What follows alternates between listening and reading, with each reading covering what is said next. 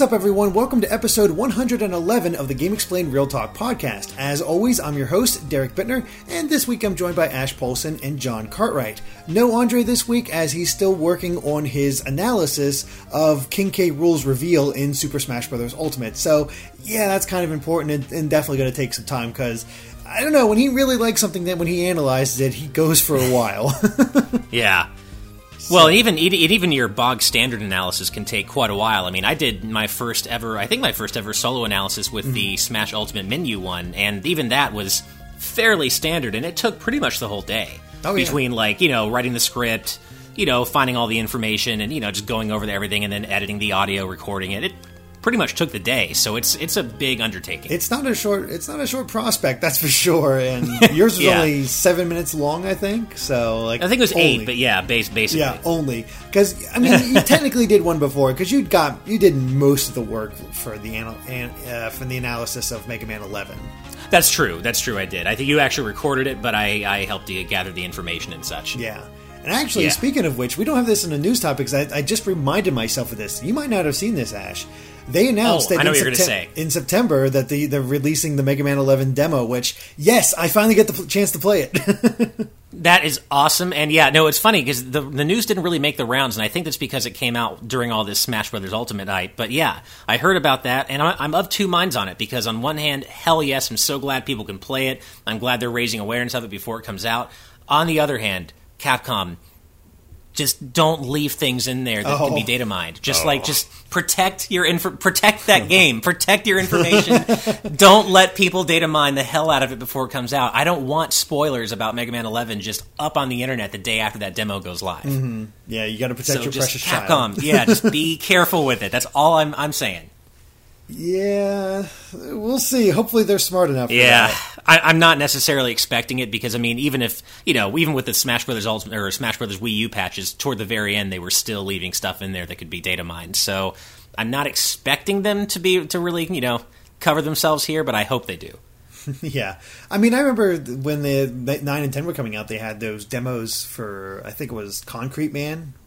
The E3 demo for 9 had only Concrete Man and... Oh, that's right. So E3 had Concrete Man and Plug Man, but I think the pre-release public demo only had I was talking about Mega Man 9. Is it Concrete Man for 11? I forget I'm blanking on the name for... It's been a while since I played 9. Yeah, Concrete Man for 9, but you're probably thinking of Block Man for 11. Yeah, no, I was thinking of 9. You were thinking of Brickman, because I was talking about how 9 had a demo release for people in the public when it was coming out, and it was only the Concrete Man stage. Yeah, no, and there was also an E3 demo that had Concrete Man and Plug Man. Oh. That's what I was saying. Oh, I'm thinking Pulse Man, or what is it? Yeah, I was like, you're thinking Plug Man. Plug Man. Oh my God, there's too many mans.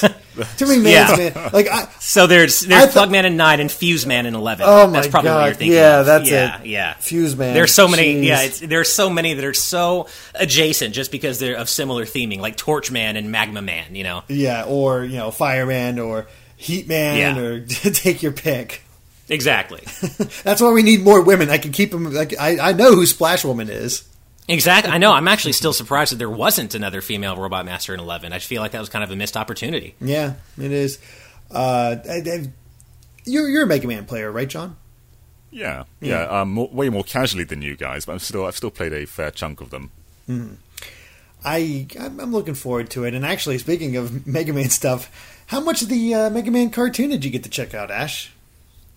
With all this Smash Bros. Ultimate stuff happening, not at all. I will say that I've watched the first 3 episode previews, and I will admit that I think it was the episode 2 or 3 preview where he's fighting Fireman, and there's a part where he thinks that Fireman has killed a bunch of humans, and he starts getting actually angry and kind of losing his mind a little bit. And I'm like, okay, there's a flash of the Mega Man I know and love there, and I actually like that characterization, but I still hate the way he looks, and I hate the way he sounds, and I just, I can't. Mega Mini drives me crazy.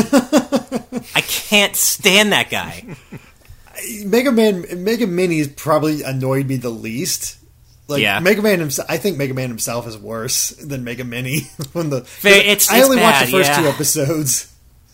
Well, you've watched more than I have then. I actually have meant to go and watch the episodes and so I can properly be ready to talk about them. In context, I think Mega Mini works. There's no explanation behind him whatsoever. It really isn't. I don't know what's going on there. And it's interesting that the role equivalent in this series, I think her name's Suna, she's actually human. Right. So that's an interesting take, but God, this Commander Knight or whatever comes out as like villain. It's like, that's really obvious right away. Fireman's design is fine. The reason like he goes rogue works, for lack of a better term. There's a nice joke of him trying to lift up a sewer drain and he can't because he has no hands, which kind of reminds me of the Mega Man comic. Like, there are flashes of good things in here, but then you get lines like robots and humans don't belong together, or they're enemies, or something to that effect, and Mega Man just says, that's not nice. Yeah, it's just too on the nose, and it doesn't. Yeah, no, I know what you mean. It's I need to watch this. Yeah, like it's like they go for the obvious story beats of like that are common to all versions of Mega Man, but they don't really go beyond that. They're just like, yeah, this is something that Mega Man would not agree with, and then he doesn't agree with it, and that's it.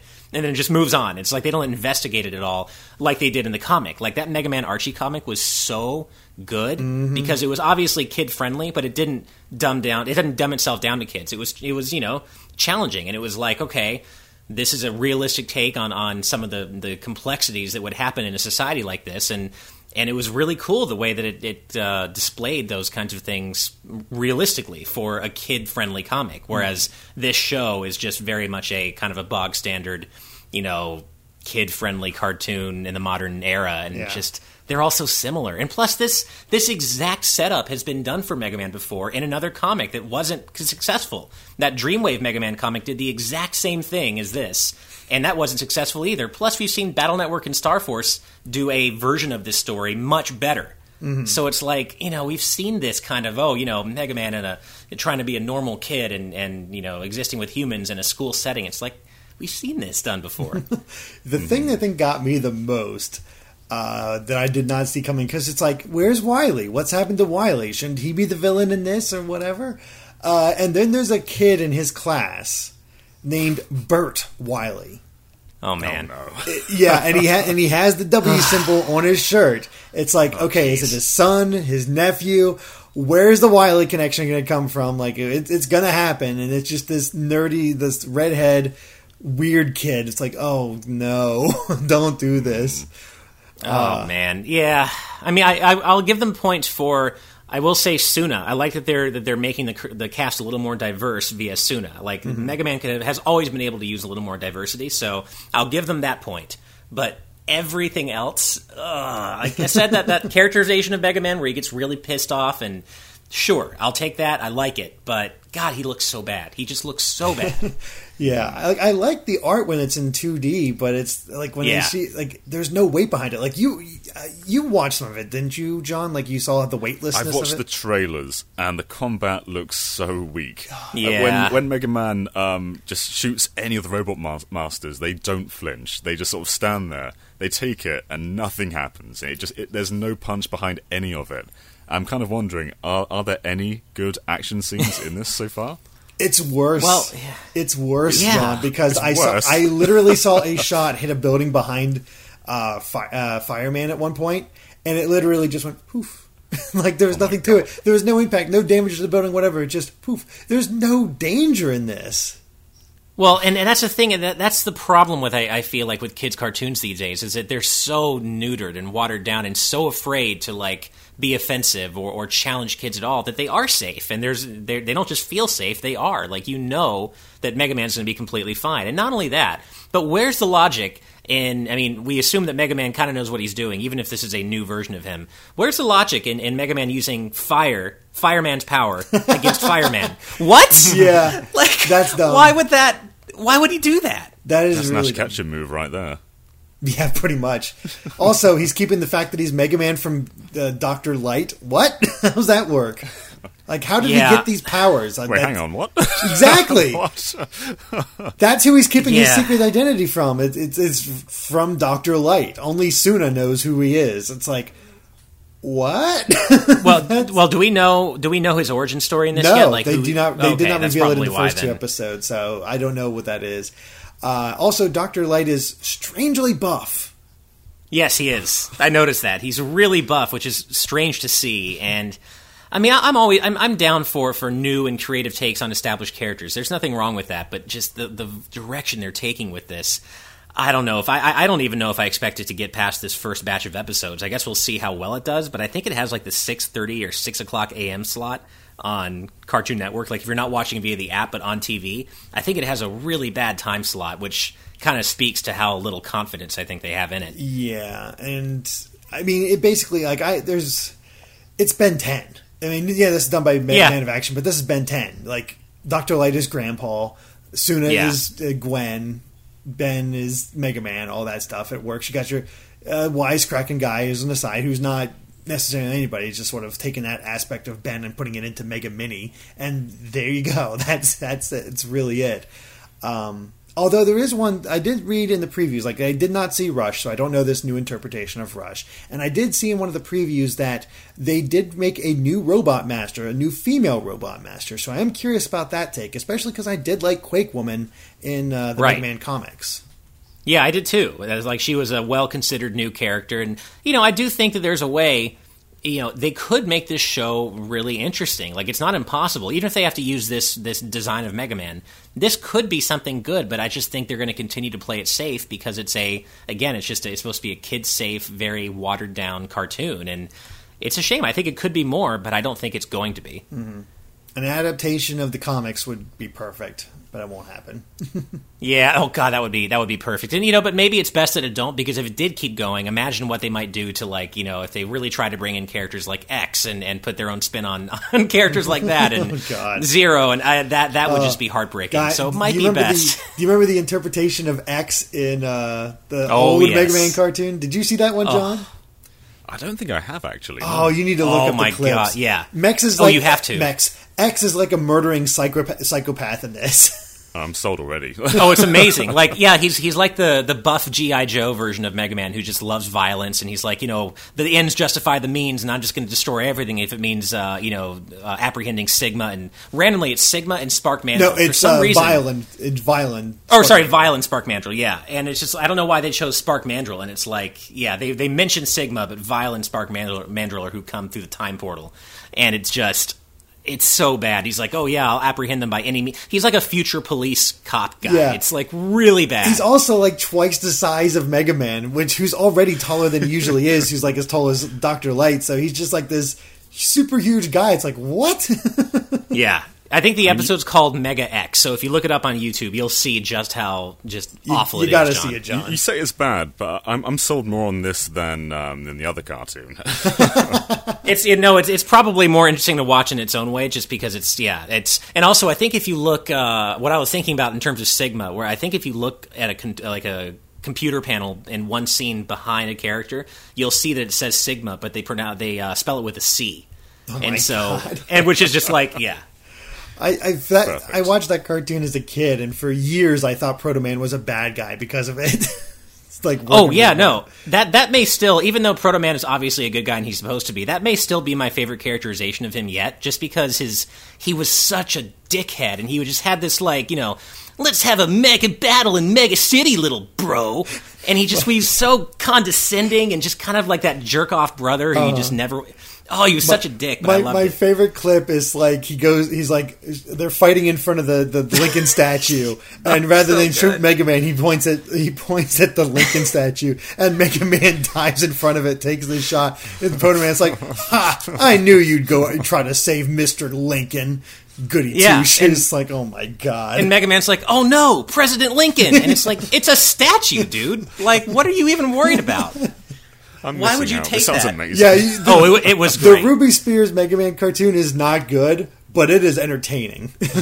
Oh yeah, and one of the best things about it too is you can see that whatever budget they had, they blew 100% of it on the intro, because the intro to this day is awesome. It's hype. It gets you pumped for the show. It's well animated. It's cool. And then you watch the show, and it's crap. Like the animation quality just takes a nosedive. And it's just utter crap. And it's also, it's also sad because the pilot of the Ruby Spears show was actually super faithful to the games, like the designs and everything. It was crazy. Yeah, And I still do like some of the characterization of the robot masters in it. Like Gutsman was, he was funny. He was like a construction site foreman type guy, and Cutman will always have an iconic voice to me, where he's like, "Cutman here to take my cut," and it's like, what? I love it though. Yeah. Oh man, and the fact that I didn't realize as a kid, but Rolls the helper robot, and her arm transforms into a literal vacuum. That's how she helps out every time. It's so bad. Like, that would not fly today, because not only can she not fight, and the way she always fights is, as Derek said, her arm turns into a vacuum cleaner, but Mega Man routinely says, she's like, "Come on, Mega, I want to go with you and help," and he's like, "Oh, I can't have a girl robot coming with me. You just get in my way, little sis," and it's like, oh my god, that's so of the time, but that would never fly today. Nor should it. Yeah. Wow. So this has bad. been Mega Man Corner. I know. I love it. We're just talking about the Mega Man cartoon. But what have you guys been playing lately? Yeah, what have you been up to, John? So a lot of this week has just been us sort of dissecting Smash, but I've been playing through Spirit Tracks for the next Super Scope episode. And as you guys know, I did not like Phantom Hourglass. But Spirit Tracks is surprisingly delightful. And it's actually quite surprising because it uses the same foundation as Phantom Hourglass. But it has so many fresh ideas. In fact, right at the beginning, there's this one puzzle where it's pretty much the same as a Phantom Hourglass puzzle. Whereas in Phantom Hourglass, the stone will read, "Pull these blocks," and it will say, like, what order to pull these blocks in.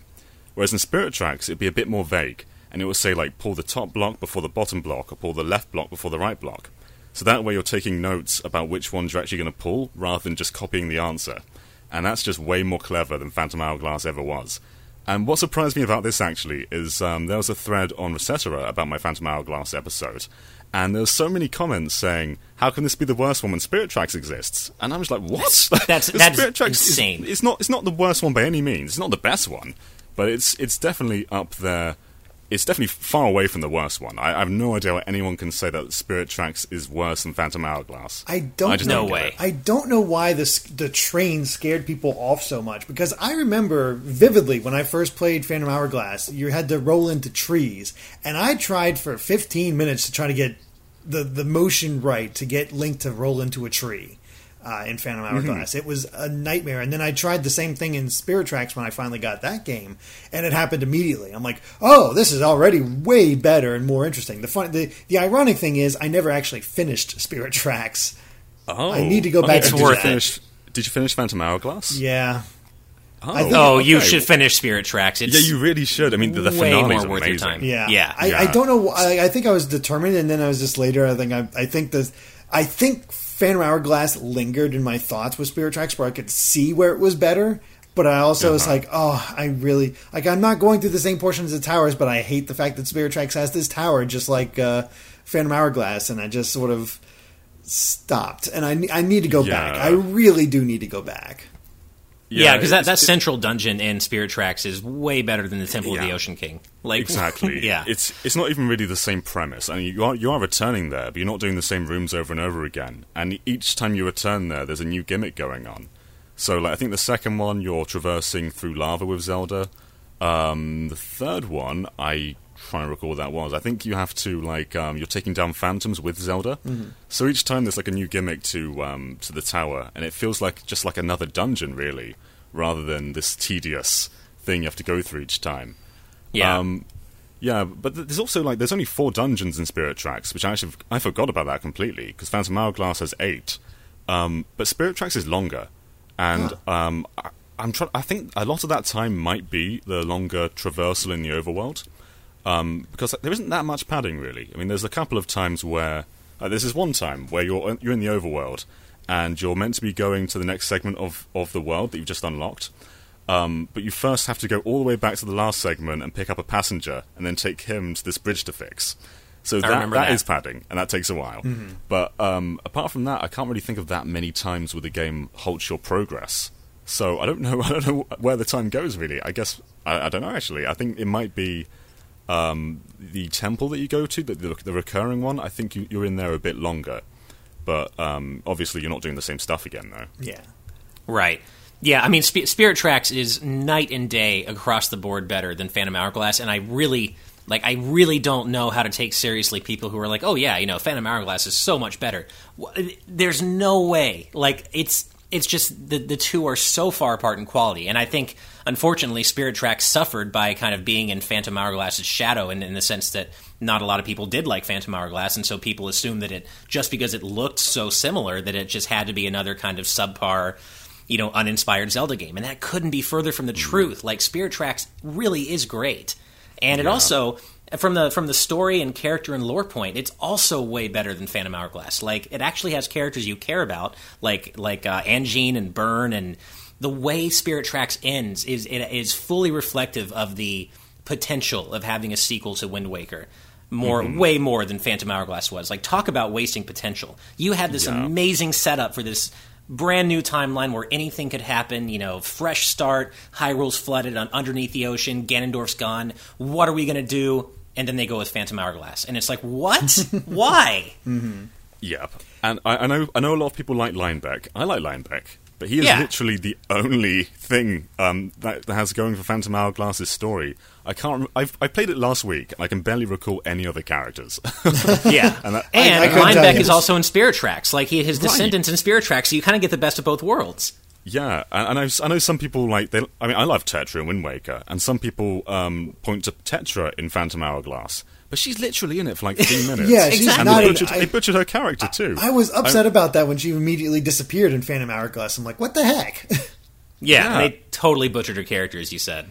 But all she does the entire game is like, every time you boot up the game, there's a sequence of Tetra just saying, "Help me, Link," and that is literally all she does until you rescue her. Yeah, I do, like, I didn't play through the whole thing. I think I got to the second dungeon is where I ended up stopping for whatever reason. But I did remember that the Zelda in Spirit Tracks is super memorable. Like, probably one of the better ones too. Just because she actually has a character arc, which is really interesting. Like, it's fascinating to see this more spoiled Zelda. Yeah, and I think she's always a reminder of your goal too, because in Phantom Hourglass, your goal is just to save Tetra.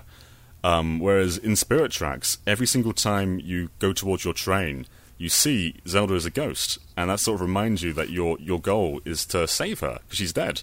Which, what more of a stake do you need than to resurrect pretty much the main character of the game? And I know there's one more complaint I think is kind of legit, which is the spirit flutes. Sure. Where you have to blow into the microphone to play these songs, and I think it's fine when the notes are right next to each other, but the songs that have little gaps in between the notes don't always register, and that is a legit complaint. And I think towards the end, on the final song, when you're about to face the final boss, there's quite a tricky song to play, and that can ruin the pacing of that segment, I think. Right. Yeah, I would agree with that. And also, I think there's something to be said for early on in the game when you don't have as many heart containers and you're in the train sequences. Those explosive evil trains, I can't remember what they're called, but the ones that just, try to chase you down and explode into you, they do way too much damage. And it can be quite frustrating to have to navigate around those, because it feels like it's too easy to die, I would say, just from those at the beginning of the game. But that's a problem that kind of gets alleviated later on when your train gets more heart containers. Yeah. Agreed, yeah. I also, back to the spirit pipes a moment, actually. I think some people just don't like the idea of control inputs that aren't traditional. I think we saw that with Skyward Sword quite a lot, where people sort of refused to play it because it was so heavy on motion controls. And people don't like blowing into the DS microphone. There were some people who didn't want to play Phantom Hourglass because it was touch-focused. So I kind of think some of those elements might just be people who don't want to play a game without buttons. Mm-hmm. I can totally see that. And that still happens a lot today. When people talk about a Skyward Sword remaster, they always lean towards them ditching the motion controls. No. Which I don't think that No would way. work. I mean, the game's designed fully around motion controls, like all the puzzles, all the combat. You can't just take them out. Yeah, and they were brilliant. For me. Yeah, they worked great for me. I don't understand people who are like, rolling bombs was impossible, and I just can't use the sword at all. I'm like, what? It's got to be your setup, because I had no problems with it. Yeah, I was comfortable the entire time. Like, the only annoying part for me was I didn't have the Wii Motion Plus, so I had to get the accessory in order to play it. So I was constantly changing batteries. It was a pain in the butt to get condom on and off. Yeah. Yeah, but I mean, Skyward Sword, though, I mean, you can't. Those things are so inextricably linked. You can't separate the motion controls from that game. It's designed around them, and they worked really well. So, I don't know if we'll ever see a remaster of it, but if they ever do one, I certainly wouldn't want them to get rid of that, because that's part of that game's identity. There are other problems with Skyward Sword that I would like to see them kind of improve upon. But again, my main problem with Skyward Sword is not something they can really fix, which is the world design. It's the segmented world design where it's just it's not a particularly interesting game to explore around in. It's just none of the areas are that interesting to me, and the fact that they're all segmented just really takes away from that feeling of exploration that you get in games like The Wind Waker and Ocarina of Time and Twilight Princess and such. But still, it's still worth playing, and it does certain things better than any other Zelda game. Like, I would say storytelling, it might be among the best Zelda games. So yeah. I think Skyward Sword's a very good argument that longer games aren't always better games. Yeah, I feel like Skyward Sword was a 20-hour game that was drawn out to be a 40-hour game. And there are segments I think you could cut, and it would make for a better game. Yeah. They could cut every segment that has anything to do with the imprisoned, and it would be a unilaterally, objectively better game across the board. You should only have had to fight that thing twice. But then you fight him again in Hyrule Warriors. Yeah. Oh, no. Again and again and again and again. Like, Hyrule Warriors, it's almost worse, because you play through that entire game. If you try to 100% that game, you will have fought that thing well over 300 times. Oh, yeah. And it's such a shockingly, un-Nintendo fight, too. Like, I'm really shocked that imprisoned fight got into the game the way it was, because it's just so not Nintendo, and it's not a fun fight. It's not the concept isn't great. It's not well thought out. It's very unlike Nintendo. Yeah, and then it has one of the most satisfying boss fights in a Zelda game in there. The one where you fight that giant mechanical thing and you pick up its arm and just slice the crap out of it. That is one of I felt so empowered fighting that thing. I was like, I've never had that feeling with a Zelda boss before, where I'm like, kick its ass. That was cool. All of the Skyward Sword boss fights, they all incorporate Motion Plus to some extent, apart from the Imprisoned, who is literally, you hit his feet, which you could do with buttons. That was just such an uninspired boss fight that goes against so many of Skyward Sword's principles. Oh, I don't want to think about that. Yeah. Have you done anything else besides Smash Ultimate and Zelda? And Spirit Tracks. I downloaded Okami because I edited Ash's review for that, and the entire time he was just selling me on it. Every single minute was just nice. And I have played Okami before, but I've never finished it, and I always get distracted. I played it on I think it was PS2 and PS3, and I always got maybe 5 to 10 hours in, and I always loved it, but I just never. I don't know. Other games it happens a lot with me. I'll start playing a game, totally, and then something else gets my attention. But yeah, I'm going to try and finish Okami this time, and I think being on a portable system will be what enables that. Yeah. Well, I'm super happy to hear that, and I was going through the comments on my review, and I saw quite a few people saying either that they had started it in other consoles, but they're going to buy it again, or saying that my review had sold them on it, which I'm super happy about, just because it really, there's this misunderstanding that a mind-blowing game or a masterpiece has to be perfect. That's not true at all. You can have criticisms about a game that's otherwise mind-blowing. It's more of a mindset. It's more of a feeling like, okay, this game taken as a whole, yeah, maybe there are some problems here and there, but on the whole, it really is just special and mind-blowing. And that's, I've already seen those comparisons to Game Explain, you should be ashamed because you only gave Breath of the Wild like it a lot. And it's like, but two different people reviewed that. Yeah, exactly. And it's also not gospel. Just because we thought or Andre thought it was a lot doesn't mean that it's objectively better than or worse than any game that got a love it across the board. It just means that person liked Breath of the Wild a lot in that time that he reviewed it. Yeah, and liked a lot's a really good score too. Yes, exactly. It's when I gave Octopath Traveler, and I like it. I stand by that. It is a good score. Yeah, I would recommend Octopath. We should probably talk about the mind-blowing rating actually, because that's our second mind-blowing ever, next to Mario Odyssey. Yeah. And there is a bit of a debate because it's like, should a port get a mind-blowing?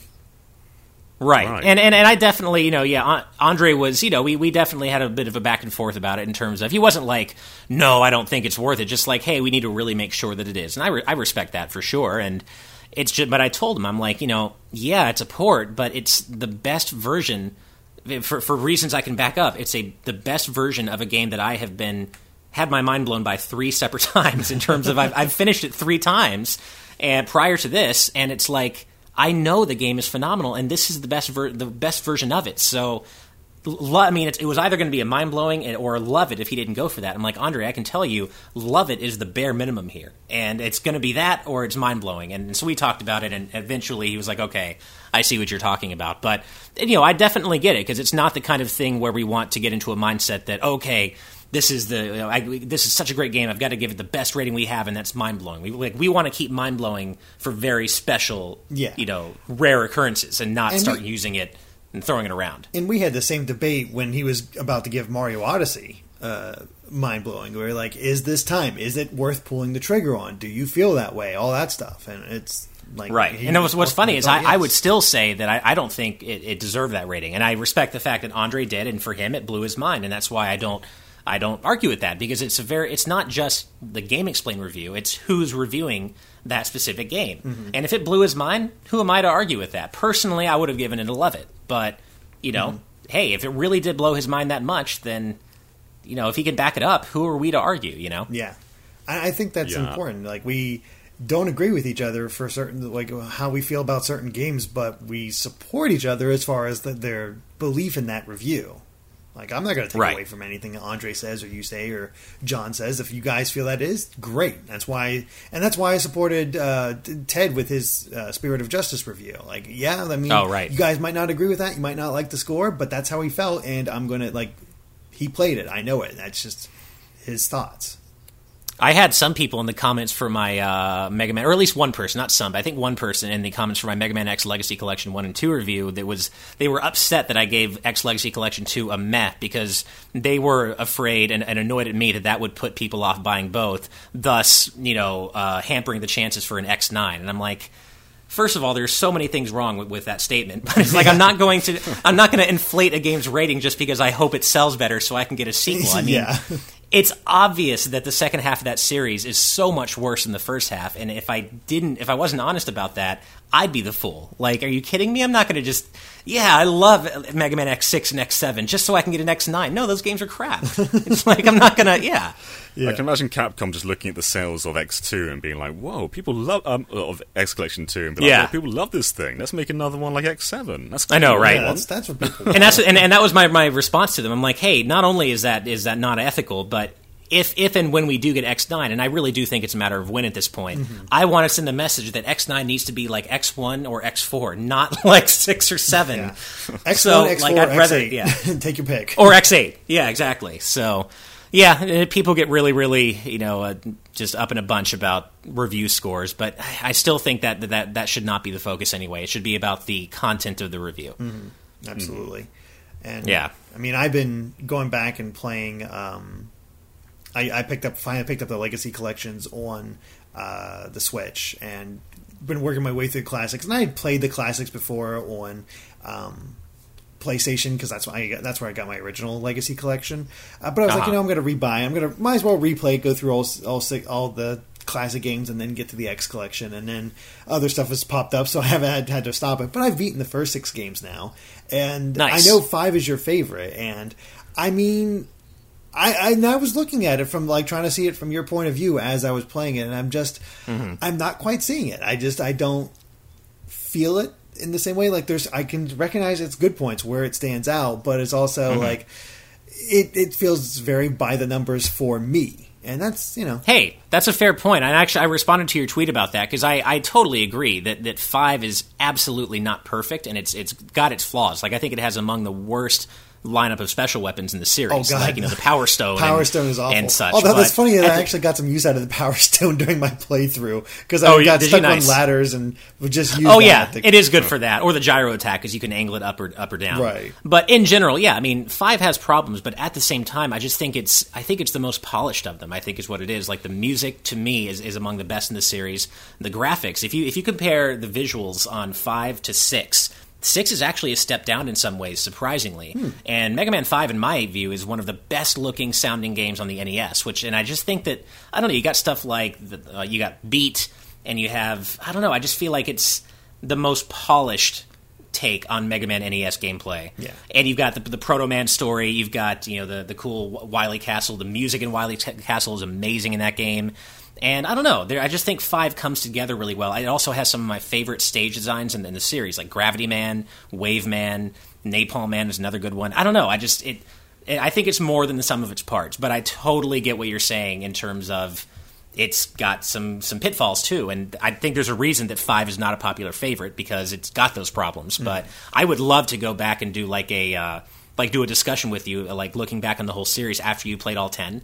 I think that would be a lot of fun to just kind of deconstruct the various games and talk about your experiences with all 10. Yeah, because everything you just said about 5 is how I feel about 6. I love the level design. Yeah. I love the multiple paths. 6 is great. I love the rush adapter. Like, that's such a clever idea and really changes things up as far as how things go about and can change up your tactics or whatnot depending on the situation. I think that's really cool. I think the level design again is great. Boss design is fun. Yeah. Like, I love world tournament stuff. Like sure, we might be getting into some weird aspects when it comes to designing robots based on certain nations, but whatever. I think it can be a lot of fun. But I also Flame Man and Tomahawk Man have not aged well. No, but I also love G Gundam, and that has some problems as well. Oh, that's for sure. Watch that. But it's still just fun. Like, I can turn my brain off from that aspect because I don't think it's malicious, which I think is the bigger. No, it's definitely not. It's like it's the kind of soft racism you see, and I use racism in quotes. It's not actually serious hardcore, but that you see in Street Fighter. How the original 8 World Warriors are so obviously stereotyped after their various nations of origin, and but it's not outright offensive, but it's just obviously stereotypical, and it's problematic in that way, but it's not it was never intended to be malicious, like you said. How do you feel about Nightman representing the UK, John? I mean, it's perfect representation. There you go. Yeah. And I do like that Nightman and Windman are the only 2 Robot Masters to have been designed by Westerners. Yes. That they opened up the Robot Master Design Contest to international contestants, and Nightman and Windman were done by Westerners, which is pretty cool. Yeah, it was really neat. I also I got Dragon Quest 11, excuse me. Had 8 on my brain. I cannot Nice. I cannot talk about it at all, though. I will say that I'm pleasantly. I did not expect to get this review copy. I didn't expect you to get it either. No, it's just like, this is not going to happen. It's not being published by Nintendo, so we're not automatically going to get it. And getting review copies from Square is like pulling teeth for us. So it's like, except in one case, which is really weird. In that case, is Tomb Raider. Yeah, they will give us all the Shadow of the Tomb Raider coverage we want. It's the weirdest thing. But anything else, they're like, no, we're just going to ignore you. Yeah. And it's like, we don't have a huge Tomb Raider contingent in our audience, so it's like, why? Yeah, I don't get it, but I'm really hoping that I can convince people, because hey, you liked Octopath Traveler? Dragon Quest XI is kind of the same idea, just with modern graphics, and it's gorgeous.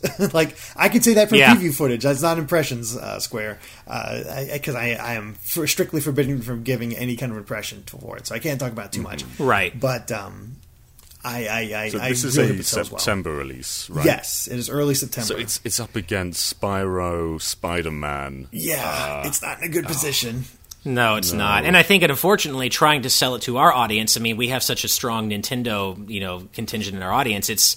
We've come up against this before, where it's really difficult for us to sell straight up games that aren't on Nintendo systems, because it's like, oh yeah, this might be fun, but is it on Switch? No, don't care. And it's like, but come on, no, it's fine. But it is coming to Switch eventually. Exactly. This was the first game announced for the Switch, so yeah, NX. Yeah, the NX. Yeah. Yeah, exactly. But I ran up against that a whole lot with Horizon Zero Dawn, and just like how upset people would get when I would talk about how great Horizon is, in addition to Breath of the Wild. Like, it's had to be one or the other, and it's like, no, they can both be really good, and they were. Yeah, exactly. I did get to the movies last week as well. I looked it up because I was going to go see Christopher Robin, because I still want to see that, but I looked up, was like, I wanted to see this for so long, and I just haven't had a chance to see if Won't You Be My Neighbor was out. And I found a small theater near me that actually was still showing it, so I went and saw that. And God, that's a good movie. It's such a good documentary on Mr. Rogers. really hits you a lot of times. And I thought I was gonna like bawl the entire movie, but no, it does a good job of balancing like the happy moments and the touching moments and everything else that's going on, like really showing his life and what he was about. It was really good, but then you get to the final 5 minutes and it's like, oh, rip my heart out. The final line, like I was good, and then like the final line hits and I'm just like, oh. Just and a lot of people in the theater, because it was just like, again, it was a small theater, just like it was at the end of all that. It was real. Like I highly recommend it. Just I've heard like, really good things. It's very feel good about it, seeing his interpretation, especially in relation to other children's entertainment at the time. Like right. Well, yeah, that's true. Yeah, it's very different from what he was doing, and even talked about how his reactions to the parodies of him that would come out. Oh, really? Okay. So yeah, my wife really wants to see this, and it's just one of many movies we still need to catch up on. Like, we still haven't seen Ant-Man and the Wasp. We still haven't seen Mission Impossible Fallout. Like, we've got some catching up to do as usual, but you know that's on our list. Actually, after this, I'm going to see the best movie of the year. Not really. I'm going to go see The Meg. With The friends. Meg? What's that? I don't even know what that is. Yeah, it's a movie. It's a Jason Statham movie that's coming out about. It's basically Jaws, except it's a megalodon, so a super giant ancient shark. Oh, that sounds awesome. It is going to I be would see that. stupid movie, but it's with friends, so whatever. It's going to be fun. Oh, and those are the best kinds of movies too. Like, I love movies like that. Like, oh yeah, that's going to be great. And it works out because I have the stub rewards thing with AMC, so it's like I'm not paying anything extra for it. It's nice. Like, technically, I've already paid it, so this just works out. So sure, I'll go see this movie. Why not? I can't remember if I talked about this last week on the podcast. I might have, but my wife and I did recently rent The Greatest Showman. Yes, you did talk about okay, that. yeah. And it was the movie part, not great, but the soundtrack just... Talk about really mind-blowing. good. That's a mind-blowing rating right there, that soundtrack. Oh, my God. Have you seen any movies or yeah. something lately, John? I'm really behind at the moment. I've not... Ant-Man and the Wasp came out in the UK, I think, a week ago. I know it's been out in America for a while, so that's on my list to see, but I've not seen that yet. Apart from that, I'm really behind. I don't think Christopher Robin is out here either. Oh, okay. So Disney aren't giving us their movies. Yeah, apparently not. Jeez. Yeah. But apart from that, I'm not really sure what I want to see at the moment. Yeah, I'm kind of we're in the August territory, so we could. I think Slender Man came out this week. Oh man. Oh yeah. So, I mean, yeah, I'm not sure I really want to see that. Yeah. I do want to see Christopher Robin a lot, though. That looks really touching. Yeah. But I'm quite behind, and I need to catch up. Yeah. Yeah.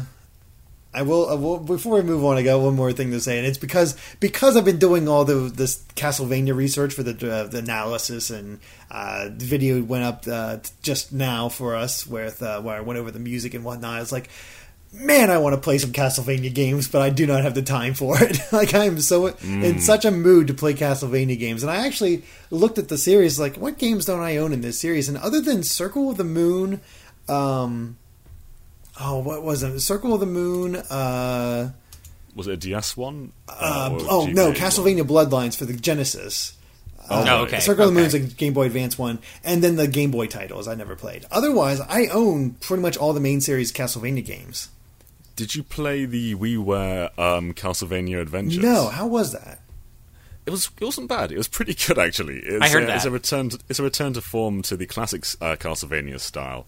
And you can't really download it now, but it was pretty good. Yeah. In fact, Konami's entire line of those Rebirth games were really good. Huh. Contra Rebirth was really fun too. Yeah, I think... And no one really talks about them. I think Castlevania The Adventure was a remake of Castlevania The Adventure on Game Boy, so that's one of the Game Boy games, right? I think it was, yeah. Mm-hmm. Is that the one with Sonia Belmont? Yes, I believe so. Okay. Yeah. We really need a collection. Like, anytime soon, a big Castlevania collection, I would love that. So, yeah, imagine a collection that goes across generations too, or consoles. Like, you get Symphony of the Night, but you also get like the DS trilogy, like Dawn of Sorrow and Order of Ecclesia, and That would be sick. I'm just saying. Symphony of the Night on a Nintendo platform would be a landmark thing as well. I mean, I think it was on 360. I think they had an arcade port for that. Yeah, they did. Yeah, but it's never been on Nintendo. And it's funny because there's 3 songs from Symphony of the Night on the Smash soundtrack. Right. So, yeah. One of them played in the Direct, I think, when they were showing off Alucard. I think so. I might have. I think so, I'm not too. Sure. I would need to listen closer, but yeah, I wouldn't be surprised. And I want a collection. Like, I've thought about a collection for a while. It's like collection 1, all the standard like adventure style Castlevania games. So basically 1 to Rondo of Blood, Bloodlines, those games, and then second half is all the Metroidvania ones, where it's Symphony of the Night to Dawn of Sorrow. Though Dawn of... they've got to be doing something with Castlevania. I mean, they renamed their Netflix series. There's huge representation in Smash. Something's happening. Please, Something's come on. I think so. You got the success with with Bomberman of all things. People want more Castlevania. At least throw us a collection. You saw the hype cycle with Smash, so please let it happen. Like, I actually did enjoy Lords of Shadow, the original. I've not played Lords of Shadow 2. I hear that is a massive step down, but I actually enjoyed it, the original one. Did Kojima direct that game? He had some kind of it. He had some involvement. Yeah. Yeah. And it's done by Mercury Steam, the guys who did Samus Returns. So, these guys, we know these guys can make good games. And the thing was, even when I was playing Lords of Shadow the first time, I thought it was just okay. And then it got to this like whip mechanic where you can switch between, like, change its kind of like its polarity, like either light or dark or something like that. And for whatever reason, that mechanic really opened the combat for me, and I started to get into it. Like, it's okay, I know what it's going for. It's not the Castlevania I know, but the combat is fun, and I'm enjoying myself. And yeah, I just wish Lords of Shadow 2 was actually better, because it's kind of cool how they remix the mythology around for the series. Yeah, Lords of Shadow, was it Mirrors of Fate on 3DS? That wasn't that bad either. Yeah, it was pretty got a bit of a bad rap. Yeah, and it seemed very average, though. It was average. Average is the right word. It's not bad, but it's a decent return to form for Castlevania. Yeah, I think it came out as. I think the problem was, at least for me, I don't remember exactly, but I think I remember thinking that, okay, yeah, I would like to play this, but at the same time, it seemed so average, and I think it came out at around the same time as a lot of other games that were not average and that seemed a lot better. Yeah. So it was just like one of those things I never got around to, because I'm like, I could play things that seem like they're a lot better. I did it for reviews, so that's why I ended up playing it. And right. Again, I like the storyline stuff they did with this, since Mirrors of Fate actually tied in more with the classic Castlevania stuff, because, at the end of the Lords of Shadow DLC, you find out that the Belmont you play as, I forget his first name, but he maybe Gabriel. I think Gabriel Belmont. Gabriel, I think it is. Yeah, he's the one that becomes Dracula at the end. Right, right. And then with Mirrors of Fate, you find out he had a son with before, and that's actually Trevor. So Trevor goes to fight and take care of him and whatnot, and he left behind a son, Simon. So the first part is Trevor exploring the castle. Something happens, and then Simon explores the castle, and then you play as Alucard, who in this continuity actually is Trevor. That's really cool to me, like, to have that is pretty connection. Cool. Okay, like, that's a. Sorry, I hit my own desk. I'm getting animated here. That's a cool way to remix the mythology, I think. Yeah, it is. I agree. Although I still wish that, and it's never going to happen, but I do wish that we could still get that in the original mythology timeline. That 1999 AD game is Julius Belmont. I want that game so much, even now. Never going to happen. Show how he traps the castle in the moon in the eclipse. Like, I want to know. And that's still, to me, it stands as one of the best twists and directions they could have taken that original timeline in, with Soma becoming the new incarnation of Dracula, but not even knowing it for most of the game, and you're playing as him. Like, that's so cool the way that's done. And they made it feel very organic and not at all tacked on. Yeah. And, like, you got the Alucard there is, like, there was a lot of really clever... Arikado. Yeah. I love they call him Genya Arikado. It took me so long to figure that out. Yeah, so good. Dawn of Sorrow isn't as good though, unfortunately. No, it isn't. Although I do have a question. So for both of you, so if they are doing a Castlevania collection, which I kind of feel like they must know has to happen. I think it's going to happen, but assuming they are, and assuming Symphony of the Night is included, which I think it would be, do you want the original voices or do you want the new PSP remake voices? I want the original voices. Yeah, me too. I want an option, but but if I can't have an option, original. Yeah, I agree. I'd rather have the option, but yeah, you got to have the original. And I do love how they called back to that in Richter's reveal trailer for Smash. Oh yeah, I mean, so good. Alucard has a great voice. He does. He really does. But yeah. Well, this does remind me. Oh, go ahead. Oh, sorry, really quick before we move on. This does remind me of talking about like rebooted series. I actually have been around all this Smash Ultimate work and stuff. I've been nursing a playthrough of Tomb Raider 2013 because I liked it back in the day, but I never finished it. Oh. And it's looking like we're going to get a review copy of Shadow of the Tomb Raider. So I was trying to maybe, I'd like to have the context of playing through 2013 and Rise of the Tomb Raider before that if I can. So I don't know if it's going to happen, but I am attempting to play through the first two before Shadow comes in, if we end up getting it. Mm-hmm. And I'm having a great time with it. I liked it before when I played 2013, and I'm just about now at the part where I think I stopped playing before, right after the radio tower. Oh, okay. And I'm playing Tomb Raider Definitive Edition on my PS4 Pro, and it's aged remarkably well. It's a great looking game, and I mean the gameplay itself is quite standard for the kind of game that it is. It came out at the time that it did, but there's nothing wrong with that. I mean, it's very much a standard kind of linear action adventure game, but at the same time, I don't really find anything wrong with that. And you get skill points, you spend them on cool moves, and it's standard, but it's fun. I mean, the way the world is laid out, especially in that game, is almost Metroidvania, or at least kind of close to the Arkham series, because you do get improvements that help you explore places that you couldn't reach before. Right, so. But yeah, no, I'm having a good time with it, and I'm looking forward to seeing how it, to comparing the experience to Shadow of the Tomb Raider when it, assuming we get the review copy, which I'm thinking we will, because I just did a preview, or I got a preview opportunity, which we still may do a discussion about. Yeah, but Smash kind of ruined that. But Smash totally derailed Smash that. Ruining everything for us. I know. I do love how he had to push out my Okami review, because literally the embargo was an hour. Yeah, after an hour after Smash. Like it would have gotten buried. Yeah, no way. I do want to hear your thoughts when you get there on the ending of the first Tomb Raider. Okay. I kind of feel like the sequels undermine it a little bit. Oh, yeah. Interesting. Okay. All right. The thing, because the sequels kind of build up, like they continue this thing of like Lara finding herself and becoming the Tomb Raider, and I don't know. I feel like she's already became the Tomb Raider. Yeah, fair enough. That's what it feels like to me, and then they sort of regress her a little bit so they can grow her a little bit more in the next game with Rise of the Tomb Raider, and Rise of the Tomb Raider is better mechanically. Like it is a lot more. I think it improves upon a lot of the things that the original did. But God, I can barely remember the story.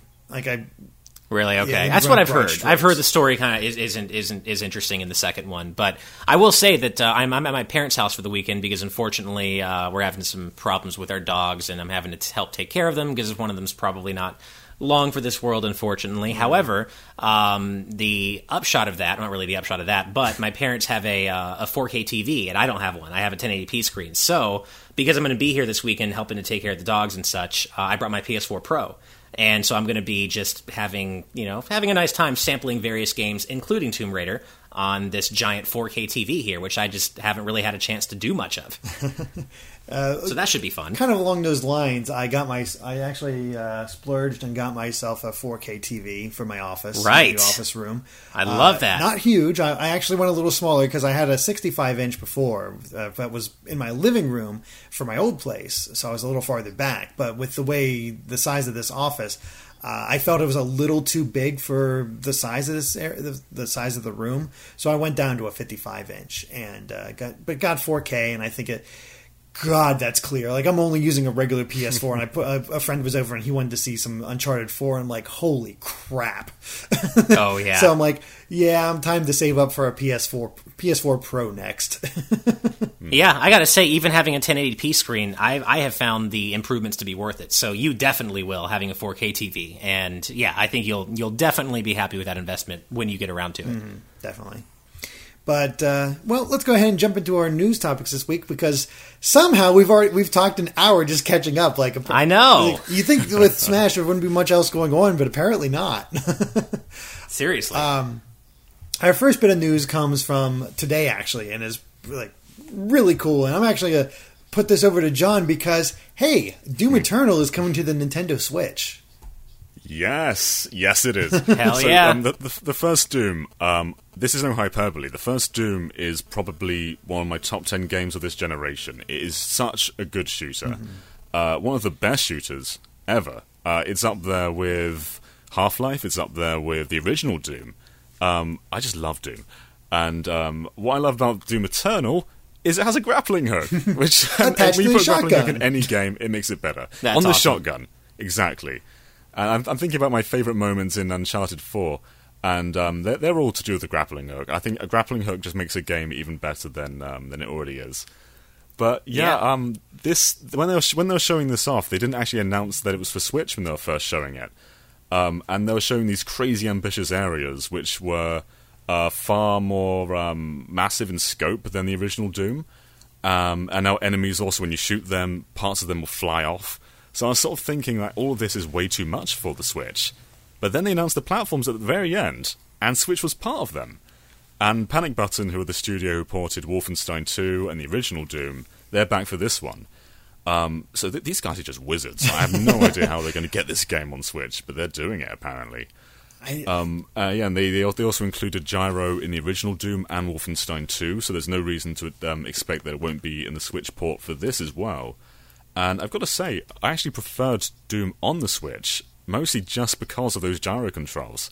Yeah. They really elevate the combat system, because Doom has some of the best combat in the industry at the moment. Oh, yeah. And when you can move your controller around and just sort of rapidly explore the room that you're in, it really elevates that. Doom's a very fast game, and to be able to move the controller around to accommodate that is just perfect for that. So I'm definitely going to pick up Doom Eternal on the Switch, and I just can't wait to actually see some footage of the Switch version, because it's just such an ambitious project to take this AAA PS4 game and put it onto this tiny tablet. And I still can't quite believe they did it the first time with the original Doom. So to see what they do with Eternal is just going to be crazy. I still need to go back and actually finish the Doom 2016, but God, I had fun when I played it. It was so visceral and exciting, and just I loved what they did with it. And to see it just get expanded upon with Doom Eternal, like I am there. Like I need to finish the original Doom before this comes out, and I got to pick between the graphical fidelity of the PS4 or the controls of the Switch, and that's going to be tough. That's my problem, is that like I did some of the preview stuff for Doom on Switch, the original Doom, and I hadn't really played it before, and I'm like, wow, I'm not a big shooter guy, but I definitely have played quite a few shooters growing up, and I have my favorites and such, and I think the thing that struck me most about when I was playing Doom 2016 on Switch was that I'm like, this feels so old school. It feels like it's so uncomplicated. There are all these buttons, not a bunch of cinematics, not a bunch of complicated combat. It's just it feels very much like an old school first person shooter made today. Yeah. And I love that about it. And I'm having the same problem as Derek though. Like I really do want to play it as well as Wolfenstein 1 and 2, but I keep like putting it off because I cannot make that decision between graphical fidelity, because it's not like one of those games that looks a little better on other consoles, and it looks way better. So it's like I'm having a hard time. It's like it's a huge improvement. So I'm like, man, do I really want to play it on the big screen and have that graphical fidelity with the PS4 Pro, or do I want to have it in a portable context? And it's really hard for me to make that decision. I think the console, like the PS4 graphical experience, is slightly winning right now, but I think probably only because I already have so much on my Switch, and I already have to archive stuff when I download new games. Right. So that's one of the reasons. But I really do want to play these games as well as the Wolfenstein games, and hopefully by the time Doom Eternal comes out, I'll be ready. Because I'm not the biggest shooter guy, but what I played of Doom 2016 is exactly what I like about shooters. Just uncomplicated, straightforward, get you right into the action. It's gameplay first. Like the entire time, it never really lets go of you. You're the one who's always in control in Doom. There is story going on, but a lot of the time it's happening in the background. So you really have to stop and take it in. And you don't have to do that. And you can just keep pushing forward and slaughter all these demons. So, yeah, there is story happening, but you can just disregard it if you want to.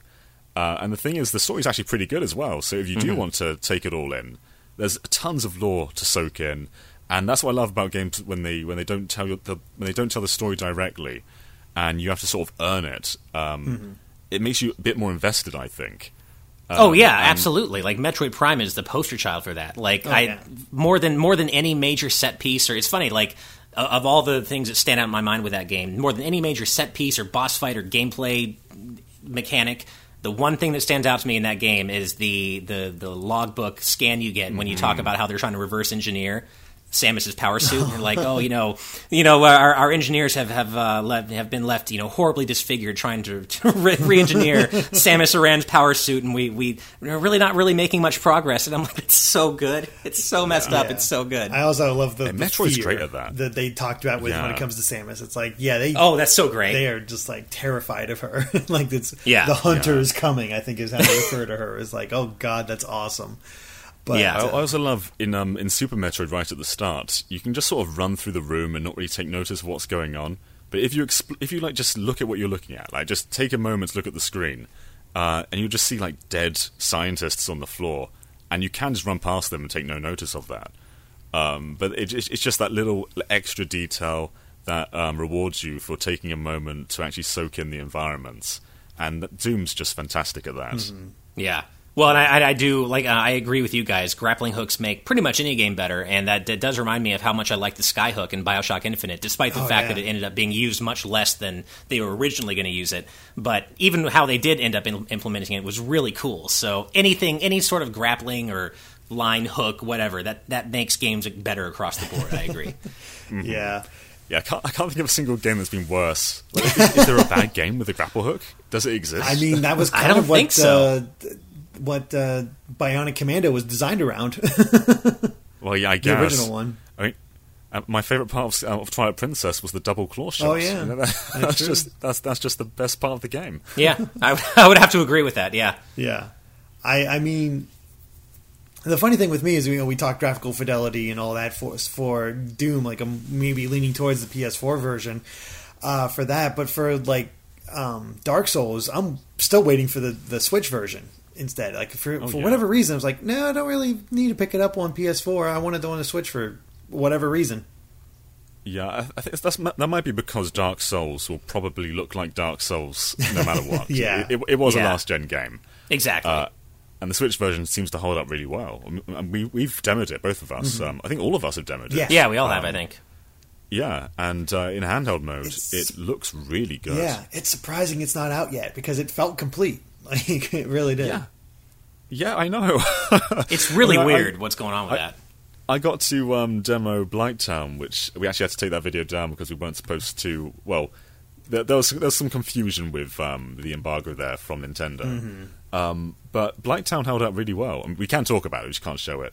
But Blighttown held up really, really well, and it felt finished. So I don't really know why it's not on store shelves. It has to be an October or November game, right? It's got to be. It better be. Soon. You can't be December because no one will play it because Smash will be out. Yeah. So it's got to be before December. Hopefully. All right. Well, next bit of news is this will be interesting and probably not talk too long about it, but the upcoming Sonic the Hedgehog movie has cast Ben Schwartz as Sonic. Jim Carrey is confirmed to be Robotnik. Tika Sumpter, I'm not sure who that is, will be the female lead, while James Marsden is a small town cop named Doug, and Adam Pally is as his fellow cop, with Neil McDonough as an unspecified role. And apparently, according to the plot, they're racing, James Marsden and Sonic are racing across the country going after Robotnik to get back Sonic's ring. Oh man! What? That doesn't sound like a strong story. His rings, basically. I think it's his brain. No, his ring. That I would watch in a second. That's way more interesting. Yeah, no, that in a second. But yeah, so he's got to get back his rings. Not even a Chaos Emerald, his freaking ring. Yeah. So, I mean, I'm going to see this because it's he stole a my combination. I know, right? I mean, I'm going to watch it because it is a combination live action CG Sonic movie, which just has every reason to be terrible. But and it's no matter what, whether it's good or whether it's bad, it's going to be hugely entertaining. I think we already can make that conclusion. But then you've got the Jim Carrey factor, which Jim Carrey is just weird and off the wall anyway. But to have him as Robotnik, I can't quite even see it because Jim Carrey himself is so thin and lanky. Well, they got him in a fat suit kind of for the Grand. Oh, sure, but I just want to see it. Like I just can't quite see Jim Carrey as Eggman, but I really can't wait. The man handles makeup well. Disappointed. I'm disappointed that Roger Craig Smith isn't Sonic. Yeah. He's been Sonic for so long. He was even Sonic in Wreck-It Ralph. I just can't really picture anyone else as replacing him at this point. 'Cause he's been Sonic since Colors 2009. Since Colors. Sonic Colors. Yeah. Which I don't know why they would do that, unless they just wanted a bigger name attached to it. But at the same time, Ben Schwartz is not a big name. Maybe he is to people who have watched his stuff before, but in terms of general Hollywood name recognizability, I heard that name, and I've not watched Parks and Rec. So I'm like, who? Like I don't. Oh, he's from Parks and Rec. I think he's from Parks and Rec. Yeah. Now, I will say that the last time we got Neil McDonough in a video game movie, we got Bison performing a live abortion. So this could work out really well. This could work out really, really well. Movie. It was so bad, but. You know what? That could work out really well. He seems to just make whatever movie he's in a lot campier, and a Sonic movie should be campy. So that excites me. Either way, this movie's going to be ridiculous, whether it's good or not, and I'm looking forward to it. Which is going to be the better movie, Detective Pikachu or Sonic? I think Detective Pikachu is going to be the better movie, but Sonic's going to be the more entertaining movie. I completely, you could not have said it better. I think that's exactly what's going to end up being the case. Oh, goodness. I think Green Hill is the name of the town in this game. It's a small town called Green Hill. Yep. Oh, are you serious? Oh, man. This is going to be a mess, but it's going to be so fun to watch. It's basically, it feels like the Dragon Ball movie where it's like we're taking these names and attaching them to these things in the movie, but they don't match anything you know about these characters. Oh yeah, and that's true, but despite that, Dragon Ball Evolution was hugely entertaining in its badness, and, Sonic could do that as well. We'll see. Yeah. Oh, goodness. Well, we've been talking a lot about Smash. But what's really been entertaining is seeing a lot of the Rare developers react to the fact that K. Rool is in the game. And one of them, Steve Mayles, is actually it's made a little bit of a headline because he actually wished he'd given K. Rool a better name now that he's actually in Super Smash Bros. Ultimate, which I kind of disagree with. I like K. Rool's name. Maybe it's because I grew up with it, but I think it works for their style. I think I never had a problem with it. I think it kind of works. Yeah, it works for that DKC Rare kind of sense of humor, and I never had a problem with his name. Yeah. One of my friends only realised today that K. Rool is a pun for cruel. Really? It's funny that people aren't realising that, even now. Yeah. Oh, that's so funny that people are only now, or some people are only now picking up on that. That's great. Mm-hmm. I guess he thought it meant rule as in I rule over you since he's a king. Well, I think it's kind of like a double. It's like it has several different meanings, which is why I actually do think it's kind of a cool name. Yeah. Yeah. I mean, I can't really picture another name for K. Rool. Like, if you just called him, Big Old Croc, it wouldn't really have the same kind of ring to it. Well, and plus it kind of, it goes in with the theming of the Kremlings and having every other, or many of the Kremlings have their names beginning with K, like Krusha and Claptrap. Like, it works. Mm-hmm. Yeah. Then we got Captain K. Rool and all that. Yeah. Yeah. I've never been a big fan of K. Rool's redesign, and not the Smash redesign, the one they used after Donkey Kong Country 3. Mm-hmm. So his redesign, they got rid of the golden belly and just sort of gave him this pale skin stomach. I think they used that in some of the spin-off games. Yeah. And I thought they just undermined so much of K. Rool's design. And this new Smash one is just such a return to form. Oh, yeah. They nailed it. He looks so good in this game. And perhaps the best / worst part of that whole trailer and the reveal is that man, it makes me want a third retro Donkey Kong Country game with K. Rool and the Kremlings and the villain roles. Like, I want that. I already wanted it, but now after seeing K. Rool reimagined in 2018 in Smash and how great he looks, I'm like, I really want this in a legit Donkey Kong Country game. Yeah, it'd be awesome. Especially, I think that made me want it the most was that final shot of the CG trailer where they're running at each other. Like, good. Like, oh my god, like the intensity of K. Rool and DK coming at each other. It's like, yes, I want to see that. That is awesome. Yeah. But there was one... Oh, go ahead. I was kind of on the side that didn't think K. Rool was going to make it into Smash because he's not been in a game for a decade. But after seeing him in action, it makes me kind of feel like Tropical Freeze was missing that memorable antagonist. Because Tropical Freeze is my favorite game in the series, but the giant, I can't remember his name, the giant snow thing. He just isn't that memorable. Yeah, and I feel like, as Ash was just saying, we kind of need a third retro game with K. Rool in. He's the missing piece. Yeah, but you know who's the missing? The final boss was very yeah. Oh, Lord Frederick, right, or Henrik, or whatever. Fort Frederick. I think no, I totally agree. But speaking of missing pieces, it's now more evident than ever that Dixie is missing. We have a giant Dixie-shaped hole in the Donkey Kong representation in Smash, and I'm really, really hoping, even if she is just an Echo Fighter for Diddy, I don't know exactly how that would work, but they could make it work. But I am in that camp that really hopes that there's, like Sakurai is building a narrative here where the very final shot of that direct is K. Rool burying Donkey Kong and Diddy. And so I'm really hoping that next direct we get Dixie coming in to save them and, giving K. Rool a wallop. Gotta have Dixie in there. She's so important. And she can use her guitar. If she's her own character, it could be her attacks. If she's an Echo, it could just be her taunts or something. Yeah, but she needs to have that in there somewhere. Dixie needs to be in this game. It's just, and she's in Tropical Freeze and 2, so she's an important part of this cast.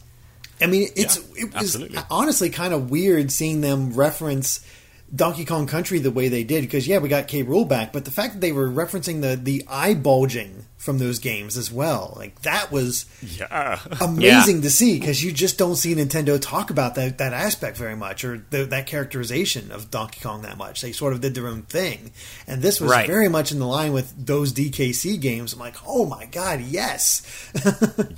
Yeah. One thing I will say is, if Kiddy Kong is a Echo Fighter of Donkey Kong, then I'm not buying this game. 100%. Well said. Kiddy Kong never needs to make another appearance ever again. Completely agree. I don't think there's a demand for Kiddy Kong. There's someone out there. There is someone out there who's like, oh man, Kiddy Kong, the best possible newcomer. Someone out there, I'm sure. Oh, goodness. Well, speaking of games coming to the Switch, we have Child of Light and Valiant Hearts coming to the system on October 11th and November 8th, respectively. With Ubisoft also potentially teasing a Child of Light 2. Now, I haven't thought about these games in years because it's funny they're coming out together again, because they've always sort of been attached at the hips. Because they use the same graphical engine, and I've played both. Both are very good games. I don't know if I'm going to double dip for them, especially Valiant Hearts. That's a good one playthrough game, but I don't really feel the need to play through it again. It's a fascinating game. I highly recommend it. Same with Child of Light, but I'm also not sure if Child of Light holds up anymore. It's been so long that it might be just a little too simplistic now. But a Child of Light 2, hey, I'll take a look at that. I have always wanted it. Oh, go ahead. I kind of want to buy Child of Light again. I loved it on Wii U, and it's been so long that I kind of want to give it another shot now. But as you said with Valiant Hearts, that's a one-and-done game. I don't really need to do that one again. Mm-hmm. Fair enough. Yeah, Child of Light is always something that really seemed like it would appeal to me, and I really tried to go play it a bunch of times, and I just always got sidetracked by something else. But this may be the chance for me to go back and play it, because it just in terms of the kinds of games I like and the kinds of aesthetics and just the themes I like, this really seems like a knockout for me. I would be shocked if I didn't really end up enjoying Child of Light. Yeah, I think you'd probably get a kick out of it, and hey, maybe Child of Light 2, why not? I'm there for it. Don't really have much to say about it, because again, the funny thing is I remember liking the game, but I also can't remember a lot about it. Yeah, the art's kind of the biggest thing, and it is kind of surprising that Ubisoft haven't done more UbiArt engine. UbiArt, it's called UbiArt, isn't it? The engine. It's kind of surprising they haven't done more of those, because Origins, Legends, Child of Light, Valiant Hearts, they all look stunning. And I just want more games using this engine. I mean, we've got to have another Rayman at some point. Oh yeah, we totally need to. Yeah, I want another 3D Rayman. I mean, I love Rayman 2. It's one of my favorite 3D platformers. I need to go back and play that. I haven't played that since PlayStation 2. I wasn't a big fan of Rayman 3, but Rayman 2 is really special. Nice. I know it's imported to everything, so it's almost a surprise we don't have Rayman 2 on the Switch. I don't know if it's as good as Bubsy 3D though. I mean, really now. I mean, yeah, nothing is though. Yeah, true. But yeah. Well, we were talking Dragon Quest XI earlier, but Square Enix has said that the development on the Switch version is progressing smoothly, and they've hinted at a possible TGS reveal, which it'd be the first time we've seen anything running of Dragon Quest XI running on the Switch, because they've only ever talked about it, never shown anything. It'd be the first positive info since they announced the game that was coming to NX. yeah, basically. I'm curious what style. Like, I don't like looking at this game on the PS4, and just seeing all of that. I'm like, I don't know how they're going to squeeze this game onto the Switch. But again, we're getting Doom Eternal on the Switch, so maybe it's possible. I don't know. Like, they might go for more of a style like Dragon Quest XI on the 3DS and just upscale it from that. But I'm not positive. I don't know what they're going to do with this. I don't know. I think the reaction would be quite bad if they did that. True. I think people are kind of expecting the full fat HD version. Yeah, I think so too. Yeah. Though, I mean, the reason it was delayed was because of issues with Unreal Engine 4, right? And I think that's since been updated quite drastically. I think Fortnite recently has shown quite a few different optimizations since it first launched. So maybe it is possible to port Dragon Quest IX over and still have it be quite comparable. Yeah. Or Dragon Quest XI. Yeah. Oh, yeah. Oh, I called it 8 earlier. I called it 8 earlier, so yeah. Oh, goodness. That's the kind of game. That's another one, though, that would be really hard to choose, because I would love to have a game like that in a portable form, but at the same time, having done previews for Dragon Quest XI, it is so truly a beautiful game. It's stupidly gorgeous. I have not had a chance to boot it up with my new television, and I cannot wait for that to finally happen. That's gonna look amazing. Because it blew me away. Yeah, I mean, it is a fully featured. You know, it's kind of a rarity in the sense that it is a full traditional console JRPG. But, done in 2018. You don't see that very often. Oh, man. And the details on the houses, like the villages, like the places I've gone to. Yeah. It's kind of like an even more extreme version of the inherent appeal that a game like World of Final Fantasy had, because it was like an old school JRPG, but with like modern console style visuals. But, that was also a transplant from the Vita as well. So that was a, dual release on the PS4 and Vita. But this is like straight up, fully, focused on a console release, and it looks incredible. Yeah. Yeah. Oh man, seeing screens you got to see it on your own TV, because my God. Yeah. Well, the last bit of news we got this week is Mega Evolutions have been confirmed for Pokemon Let's Go Pikachu and Eevee, and I really don't have a lot to say about this because we knew the Alolan forms were in. I guess it makes sense that Mega Evolutions are going to be there, which, unless they change the way it works, when considering they've already mentioned the fact that Mega Evolution requires Keystones and the actual Mega Stones, it looks like Hold Items are back in the game, so that's a thing. That's cool. One thing that's kind of interesting is Pokemon Go doesn't have Mega Evolutions yet. So I don't even know how it would really work in those games, but I wonder if this will also become a feature in Pokemon Go as well. There's no real use for that apart from, I guess, gyms you can use Mega Stones in. Yeah, I mean, they have gyms. They talked about how they want to get the PvP in the game and Go by the end of the year, which, sure, Niantic. I don't believe that. One, I don't believe them at all. Two, it wouldn't be that fun. The combat in Go sucks. Combat, yeah, it does. I mean, they have, to their credit, in the interest of fairness, they have actually added things like trading, like they said they would do, and they actually the trading have. works well. Yeah, but the battle system in Go sucks. I agree, and I wouldn't even want to engage in that. Yeah. So, I could maybe see Mega Evolution for that, but I don't see that being a thing. So, yeah. I mean, it's cool that it's there, but a good chunk of Mega Evolutions do come from Gen 1. Like, we'll have Mega Beedrill or whatnot, and some people have wondered, are we going to get new Mega Evolutions because of this? And I kind of doubt it. I don't. Yeah, I doubt it too. Yeah. I don't think it's going to be a major feature. I can't recall. Do we know yet if they've confirmed Z moves for the Let's Go games? No. They have not. Okay.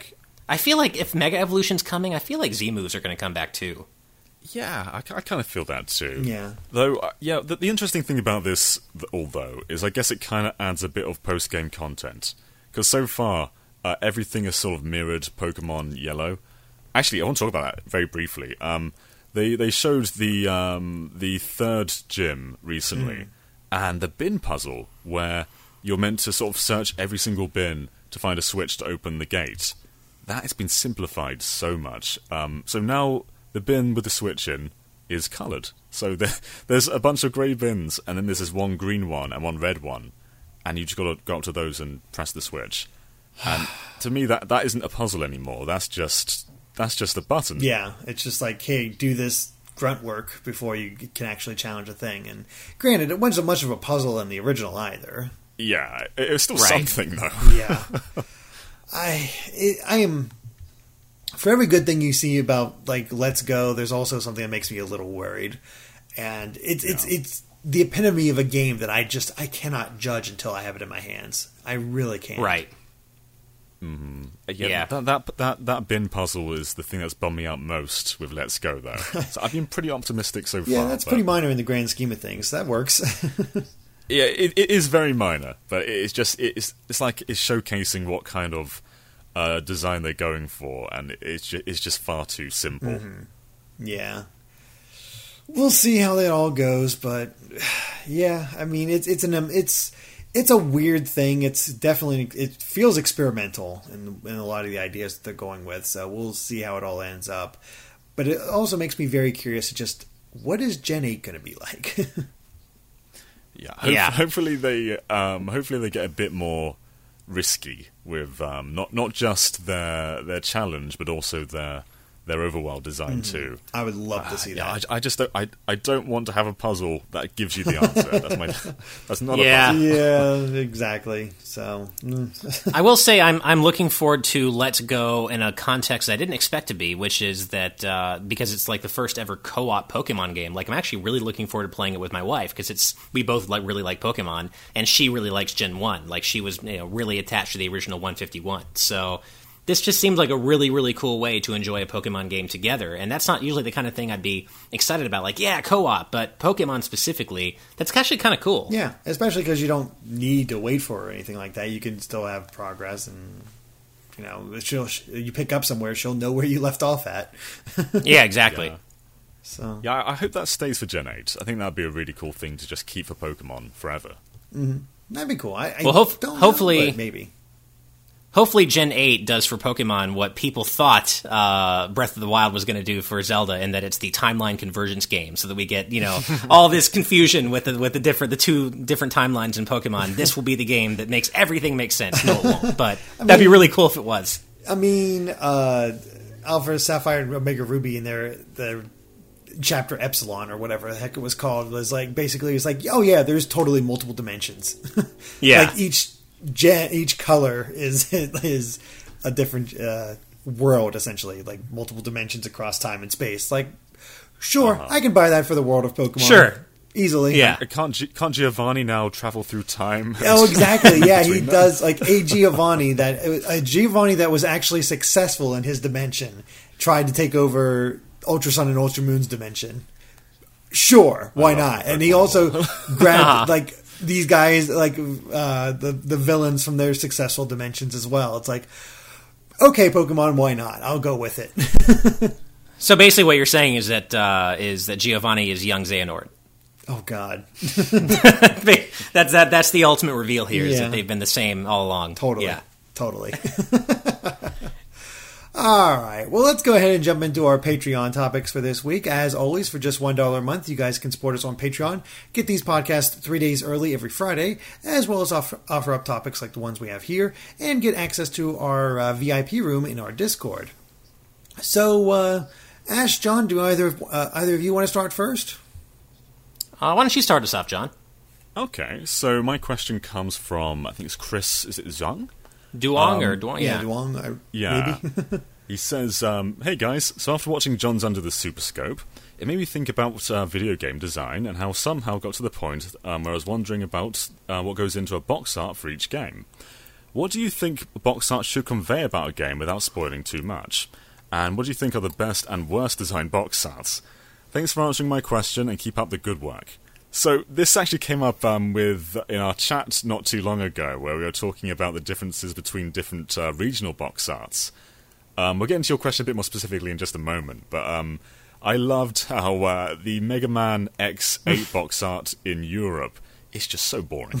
I mean, it's the most boring thing ever. Oh man, yeah, and not just that, but like every Mega Man box, like Mega Man 03 and 04, they were all like these weird Photoshop hack jobs compared to using the official key art that you got in other regions. Right. Yeah. But it's a tough question because I think video game box arts are incredibly important. And when you have a game like as magnificent as Eco, and then you have the North American box art for it just does not do it any justice. Yeah. And I think the European box art for Eco fully represents that this is a very artistic game. And it does so by using elements from the game. And actually, when you look at the American and the European box art for Eco, they both share very similar traits. They both have the windmill. They both have the characters on screen. Just they do it in such different contexts. The execution is just completely different. But yeah, when you have a box art, I think it needs to have the tone of the game in there. So the Final Fantasy game is actually really interesting because they just have the title. And I think that kind of invokes part of the series in a sense. Like in Final Fantasy games, they always have the composers on the main screen, and I think this is very solemn look at the franchise. So it's not something many franchises could do. Like not many games could just have a white logo, a white background even with their logo on the box. Yeah. And it's something actually Bravely Default kind of did with its icon on the Switch. I guess that's kind of invoking Final Fantasy there. But yeah, there's definitely a lot of bad box arts, and usually they do not resemble the game at all. Yeah, and I think one of my least favorite ones is probably Eco, but I've already used that, so let's go with something else. I don't like the Resident Evil. I don't want to keep knocking on the American box arts, but I don't like the Resident Evil 4 box art in America. Yeah. In Europe, it's this. It's like a silhouette of the Chainsaw Man in a forest, and that just gives you what you need to know about this game. Whereas in America, it's just close-ups of Leon, with all the villagers surrounding him, which I guess that does showcase the game quite well, but it doesn't necessarily give you the vibe. Mm-hmm. I agree. And also, you got the. Actually, no, go ahead, Derek. I was going to say, like, I totally agree with you because to me, good box art is evocative of the actual game. Like, it really gives you that sense of what the game is going to be like and going to be about. And talking more about bad North American box art, the Legends games got screwed by those. Like, it's just a close-up of almost bad 3D renders of Mega Man Volnut, but then you look at the Japanese artwork and it has so much personality. And I love Legends 2 box art. It has this darkened sky that everybody's looking worried into the horizon. You get all these characters that you're going to be encountering throughout the game. I think that's one of the best box arts out there, and it sucks that it's limited to Japan. I think that's really what it is. And there's also, like, let's take a game like Phalanx, for example, on the SNES. Good box art or bad box art? Everybody remembers the game because of that box art. The game itself is completely forgettable. And for those of you who do not know what Phalanx is, basically it's a space shooter in much the same way as Gradius or R-Type, except the box art shows a spaceship flying over a hillbilly with a banjo. and that's it. Yeah. It's like, okay, but it's memorable. Where do you guys land on Ocarina of Time 3D's regional box arts? That's what I was going to bring up, actually.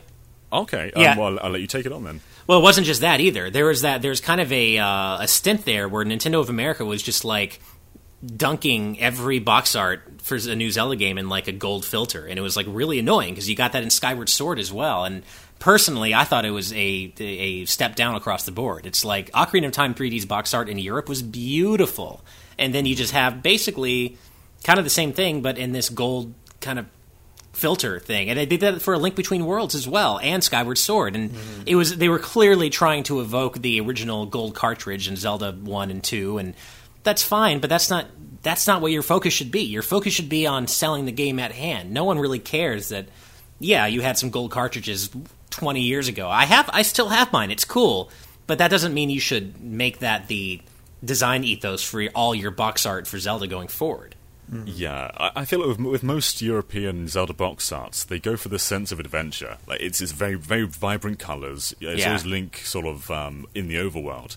Look at Spirit Tracks. In the European one, it's Link and Ghost Zelda riding a train in this very vibrant forest area, whereas in the American one, it's just this weird grey background with Link and the Phantom looking very angry. Yeah. Which is another thing about box arts. The localizations usually go for a more angry one, especially with Kirby. Yeah. They only recently started making him cute again, which I think they realized is like, okay, people are okay with cute. It works. It's a really weird thing how the regional differences that come into box art, and I don't know. There's like the most memorable one is a striking image, or like some kind of striking image. I think those always work the best and really worm your way into your head. Because I love Majora's Mask 3D's box art. Like, it does not have the gold filter. Has that one's all these really characters. good. Yeah. It has the moon in the background. Like, it is so good. Yeah, what I love about that too is, as you said, it has everyone in the background, and that is totally what the game is about. It's a game about the community around you, like connecting with all the NPCs, and you absolutely get that in the box art. Yeah. One example of a box art that is both really good and really bad that I find interesting is Chrono Triggers, because it's a great action shot. It's Akira Toriyama doing what he does. It's amazing art. It shows a cool battle sequence. You've got a double tech or a dual tech going on. It shows gameplay mechanics. At the same time, Marley uses ice, not fire. So you've got Marley casting a fire spell, and it's like, it's so not reflective of what actually happens in the game, and yet it actually is, because you've got Chrono and Marley using a dual tag. It's just the wrong element. So it's kind of weird how it's both an example of a really good box art, but also a really bad one, because such an obvious thing was not researched beforehand or even caught during the production process. It's just like, this is a cool image. Yeah. To keep it on square, I don't like Final Fantasy 15's box art, because I don't think it makes sense. No. It's so stupid. I like that they're on the road. That shows you what the game's about. Yeah. But all the characters are doing things that don't make sense in the context of the image. Not at all. It's so bad. One of them's pointing towards one of them's like pointing towards you, the player. One of them's jumping over a car.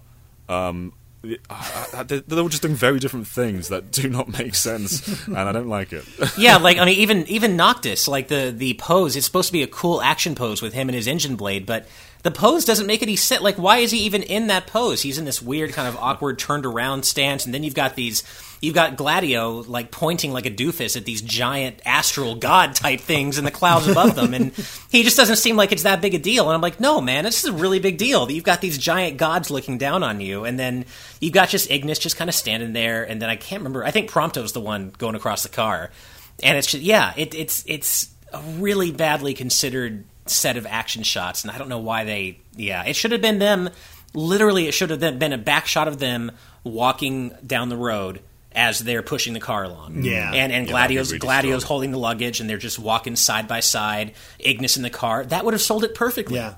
That would have been good. It should have been that. Yeah, and on that note, Final Fantasy, I think Final Fantasy 13 had a really disappointing U.S. box art, because it's just Lightning in one of her key art poses, just kind of looking off into the middle distance at we don't really know what she's looking at, but she's kind of looking slightly upward, but That's all it is. Yeah. It's just Lightning looking. And it's like, you could have the same box art, actually. Oh, did they? Up until then, all of the European Final Fantasy box arts were white background with the logo.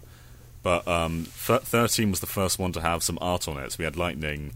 It's still a white background, but Lightning's sort of in the middle somewhere. Huh. Was that the same one? Is it different? Maybe, I think so. No, I don't know. Remember.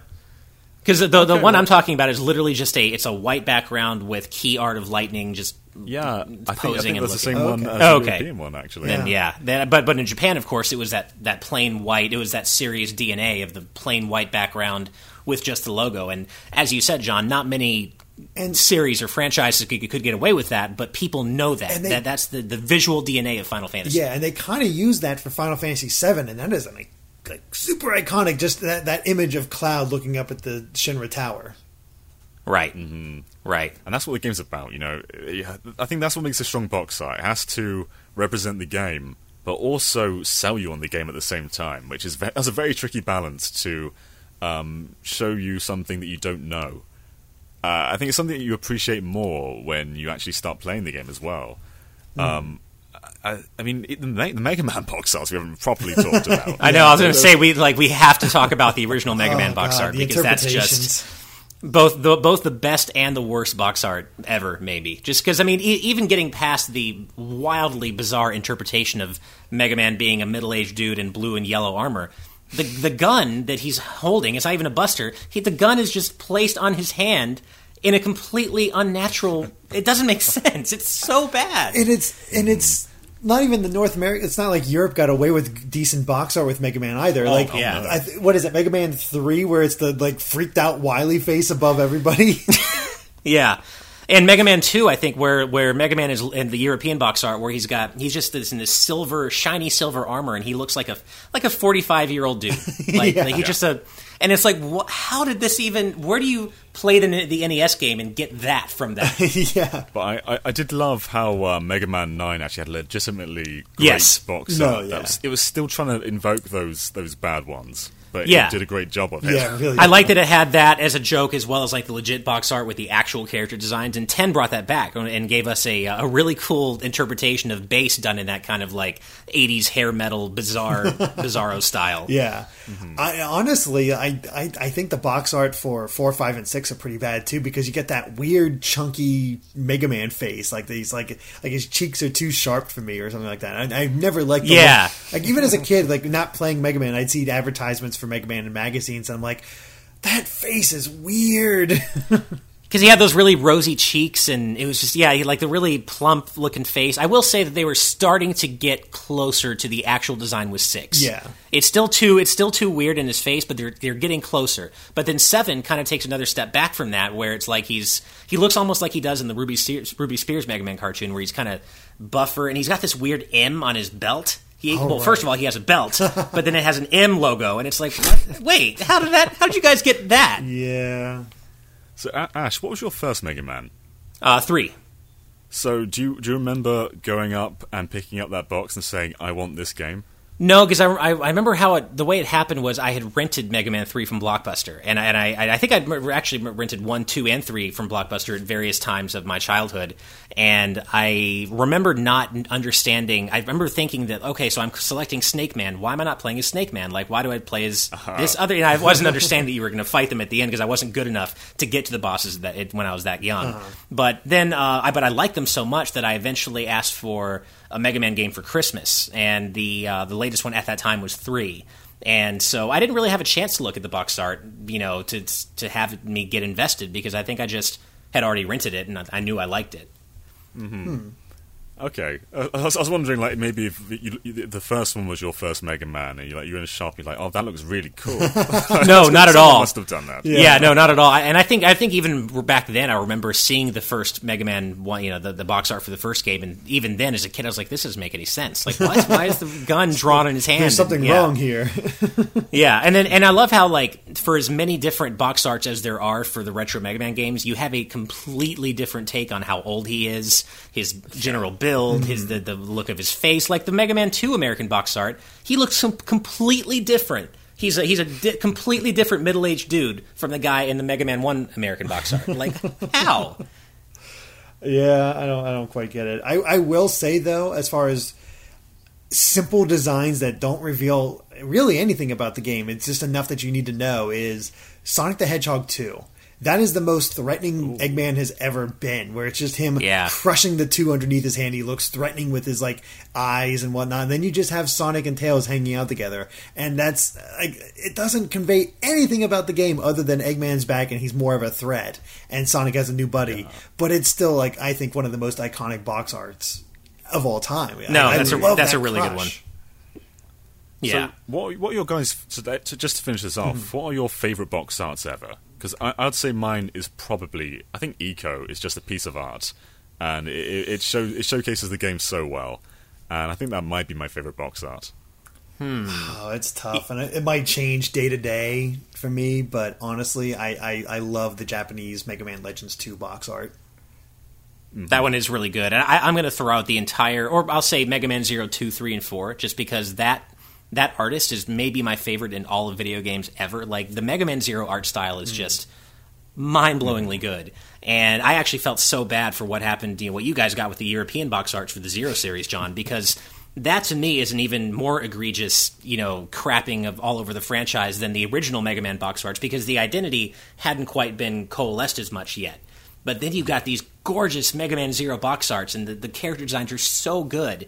And then you've got those Photoshop hack jobs where it literally looks like fan art lifted from like some amateur Tumblr or DeviantArt or something. And it's like, why would they do that? So I really do love the box arts for Mega Man 0, 2, 3, and 4. Those are up there.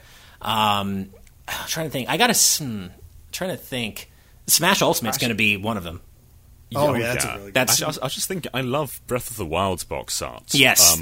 More so the American one. The European one kind of looks like a vacation picture almost. I agree. Yeah. Yeah, I would actually say the Breath of the Wild American box art's up there for me. It is one of the best, because it tells you everything you need to know. You've got Link, you've got him looking out at Hyrule Castle, and you've got the entire expanse of the world before you. And that tells you everything about it. Yeah, and it's actually parts of the world you can see in the art as well, like from the game. And I don't think very many game arts do that. Like, you can actually see every single landmark from that picture, which is just, it's crazy. Yeah. I also really do like I think it's the American box art. It's definitely the Japanese, but I think also the American box art for Mega Man X5, or at least the key art for Mega Man X5, because it's that really dramatic, like, where he just shot has of all of them at war, and I think X and the cool action shot. And is it X5 or X6 that has Mega Man with the Zero saber in front of him? It's X6, and as crappy a game as X6 is, that is a really cool box art. It is, because he looks really cool. You've got Zero and the kind of the space, that anime, that typical anime thing where Zero's dead, and you can see him in the stars, and X is holding his saber and looking all emotional about it, but determined. But X5 I like because it really sells the idea that it was originally supposed to be the last X game, and X is all scuffed up. He's clearly taking a lot of damage, and Zero's got one of the parts of his helmet's torn clean off, and you can tell that they're coming to their final battle, or at least what was supposed to be their final battle. And it has they're flanked by the supporting characters like Alia and Cygnus, and it shows, I think, the Eurasia colony, or just the general state of the Earth being a wasteland by that point. And it just kind of it sells the mood of the game and the setting of the game very well. Mm-hmm. High stakes. Yeah. High stakes, very much, until X6 happened. All right. Well, do you want to take the next topic, Ash, or should I? Sure. I can go next. So my topic this week comes from Matthew Walters, who says, can you guys discuss why you cover leaks? I just think that in the case of Smash, you have Masahiro Sakurai literally breaking himself to spoil Smash fans rotten, and the only thing he wants in return is to know that when his directs and news updates come out, we are all pleasantly surprised, and it disappoints him greatly when things get leaked. I get it that you guys need to get views and that leaks and rumors get views. Thankfully, you don't cover much of the latter, but just something to consider for Smash especially. I'll always love you guys, though. Keep up the great work. So thank you for the kind words and for the question, Matthew. And I picked this one because this is something I got on Twitter, too. I got a little blowback on this because, yes, we had to report on Nintendo's accidental leak of the Castlevania music in advance of the Direct revealing Simon Belmont. And I basically put out a tweet saying, hey, maybe stay off Twitter and the internet until tomorrow morning's Direct if you don't want to get spoiled for a potential newcomer that got leaked by Nintendo. And, I got a few snarky responses like, oh yeah, you're certainly not part of a team of guys who just, you broke that news for everybody and highlighted the leak for everyone. And it's like, okay, sure, I get what you're saying, and I get why that could seem hypocritical. At the same time, we have jobs. Like, personally, yeah. if it was up to me, personally, I don't like the idea of reporting on that leak, and I did it with mixed feelings, because, like, obviously, Andre, we wanted to get it up as soon as we could, and it's breaking news, and I was going to do it, but I actually did feel bad, and I do feel bad, and personally, if it were up to me, those kinds of leaks would not be reported on at all. However, the practical side of that is we have jobs to do, and if we don't report on that, a billion other people are going to anyway, and then we lose out, and we're the only ones who lose out. So it's like there's that practical side where it's like we got to do it because everyone else is, but at the same time, it does go against at least my personal feelings that I agree with you, Matthew. I would rather not have that stuff be reported on because I want those surprises to be saved for people, yeah, and for Sakurai as well. Well, you got off easy, honestly, because because we're in a policy now where we try to cover up these leaks as much as possible, not actually spoil them for people, because even in the thumb, Andre made sure to use a character that had no relation. It's the shadow of Captain Falcon, who has nothing to do with Castlevania. Although he did tell us that some people were like, you showed a humanoid, that's a hint. That's exactly, yeah. There were people still complaining about that. Exactly, no matter what. Like, we're trying our best, but the thing is, as you said, it's our job. But we, back when Ryu and Roy were leaked for Smash Wii U, we didn't have any of that. We just, here it is, here's the big thing, because the thought process on our part at the time was, again, more along the lines of what you said there, where if it's not us, it's going to be somebody else. Like, it's out there. There's nothing we can do about it, so there you go. And then, of course, the feedback does affect how we do this. Is okay, this is a step too far. Let's go back and, make sure it's not in the title. Make sure there's, enough of a hint that you know what you're getting into for the thumb. With the whole thing, it's like, hey, character, potentially, with this. That's what you know. If you don't want to know it, stay away. And that's the thing. It's like, it becomes more of a choice there. But you're right. The reason we cover these leaks is it's our job. Even Nintendo themselves, they don't consider us influencers. They consider us press. We are press in the grand scheme of things for a lot of companies, not influencers like you, like a lot of other YouTubers out there. And that's what we kind of consider ourselves as well. We really do straddle that line between the influencers of YouTube and then the game press of everybody, of the bigger companies like Kotaku, IGN, Destructoid, Polygon, what have you. We are very much in the middle of that.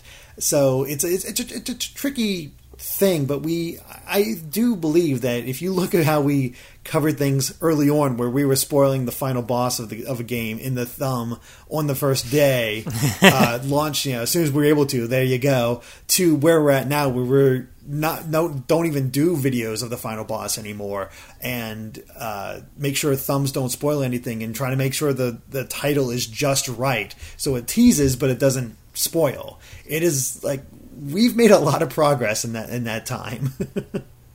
Mm-hmm. Yeah, it's a tough balance. But again, we do these videos because people want to watch them. Equally, some people want to avoid them, obviously, and I think we do quite well to allow that. But yeah, this is a big topic when a Smash character gets leaked, and people do want to discuss them and know.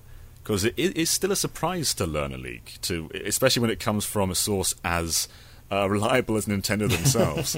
Yeah. So even if you aren't seeing it in the presentation, knowing that Simon is in Smash is still a surprise to some people.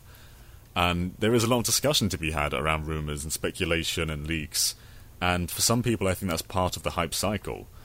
But yeah, I personally, I'm probably biased, but personally I think we do quite a good job masking it. As you just said, Derek, we've improved a lot, and if you don't want to know about leaks, I think we've made it so that it's fairly manageable to just not click on those videos. Yeah, I mean, and at the same time too, this is going to sound callous, and I don't mean it to be callous, but it's it isn't our job to cover up Nintendo's mistakes. It just isn't. And if Nintendo accidentally leaks something, that's news, whether we like it or not. And Matthew, for every fan out there like you who, is like, oh, we'll think of Sakurai, and I agree with what you're saying. I totally get that side of it. For every fan out there like you who thinks like that, there's another fan who would say, well, GameXplain, you didn't cover this leak. Now I can't trust you to deliver news that that I'm looking forward to on time. Like, why didn't you cover this major leak? And if we say, well, it's because we didn't want to run afoul of Nintendo and we felt bad, then it's like, well, wait, then why are you getting all buddy-buddy with Nintendo when it's your job to report the news? Mm-hmm. So it's a very fine balance for us to strike, and I totally get what you're saying, and I wouldn't ruin any of Sakurai's surprises for the world. And to this day, I'm so happy that Cloud didn't leak. I'm so glad that didn't leak. And really, in the grand scheme for this leak itself, all we knew was Castlevania content was coming to the game. A song was coming to the game. Did that mean a new character? Right. Did that mean a stage, a Sis trophy? What have you? It could be really anything. It didn't nail it down. And most people, of course, assume Simon, us included, because that just made the most sense. But they still found a way to utterly shock us during that direct. And that's a sign of a good reveal. With Richter as well. With Richter, no one knew he was going to come. Yeah, exactly. So, it's definitely a balance to strike, but I do think, as you guys just touched on, Derek and John, that we've struck a nice middle ground at this point by reporting on leaks when they happen because we have to, but at the same time not revealing things for people who don't want that. Like, we didn't mention the song titles in the title of the video. We didn't mention Bloody Tears. We didn't mention Castlevania. We didn't even mention third party, I don't think. So we really did try to keep it as vague as possible, but at the same time, at the end of the day, we do have a job to do, and if we don't do it, other people will, and they'll get the views that we could have gotten. Oh, yeah. So, like, again, it's one of those things you got to find, like, what's worth it, what's not, and ultimately we decided that the final boss videos aren't worth it. Compilations, maybe, because that has a bit more of a purpose. It's not just here's the ending type thing. Yeah. But obviously there's a market for people who want to see those spoilers right away. Yeah. And personally, though, it would be my preference if there are no more leaks, be it by Nintendo or anybody else, and that, we just find out about these characters at the same time you all do, and that would be my personal preference. I don't want leaks to happen. Mm-hmm. Ditto. So, all right. Well, for my topic this week, it comes from Critter XD, who says, "Hey, GameXplain, been a Patreon since the beginning." Jeez, that's him, and also me, because wow. Anyway, seeing K. Rool introduced in Smash brought me so many memories because he was the first final boss I ever fought. So he's the most memorable to me. I wanted to ask what your guys' first or most nostalgic final boss is. Thanks again for releasing great content. Well, you're very welcome, Critter. Thanks for supporting us for so long. That's over 2 years now. That's crazy. And I thought this was a fun topic because everybody likes to think about their final boss or their most nostalgic one. And my first boss was Bowser.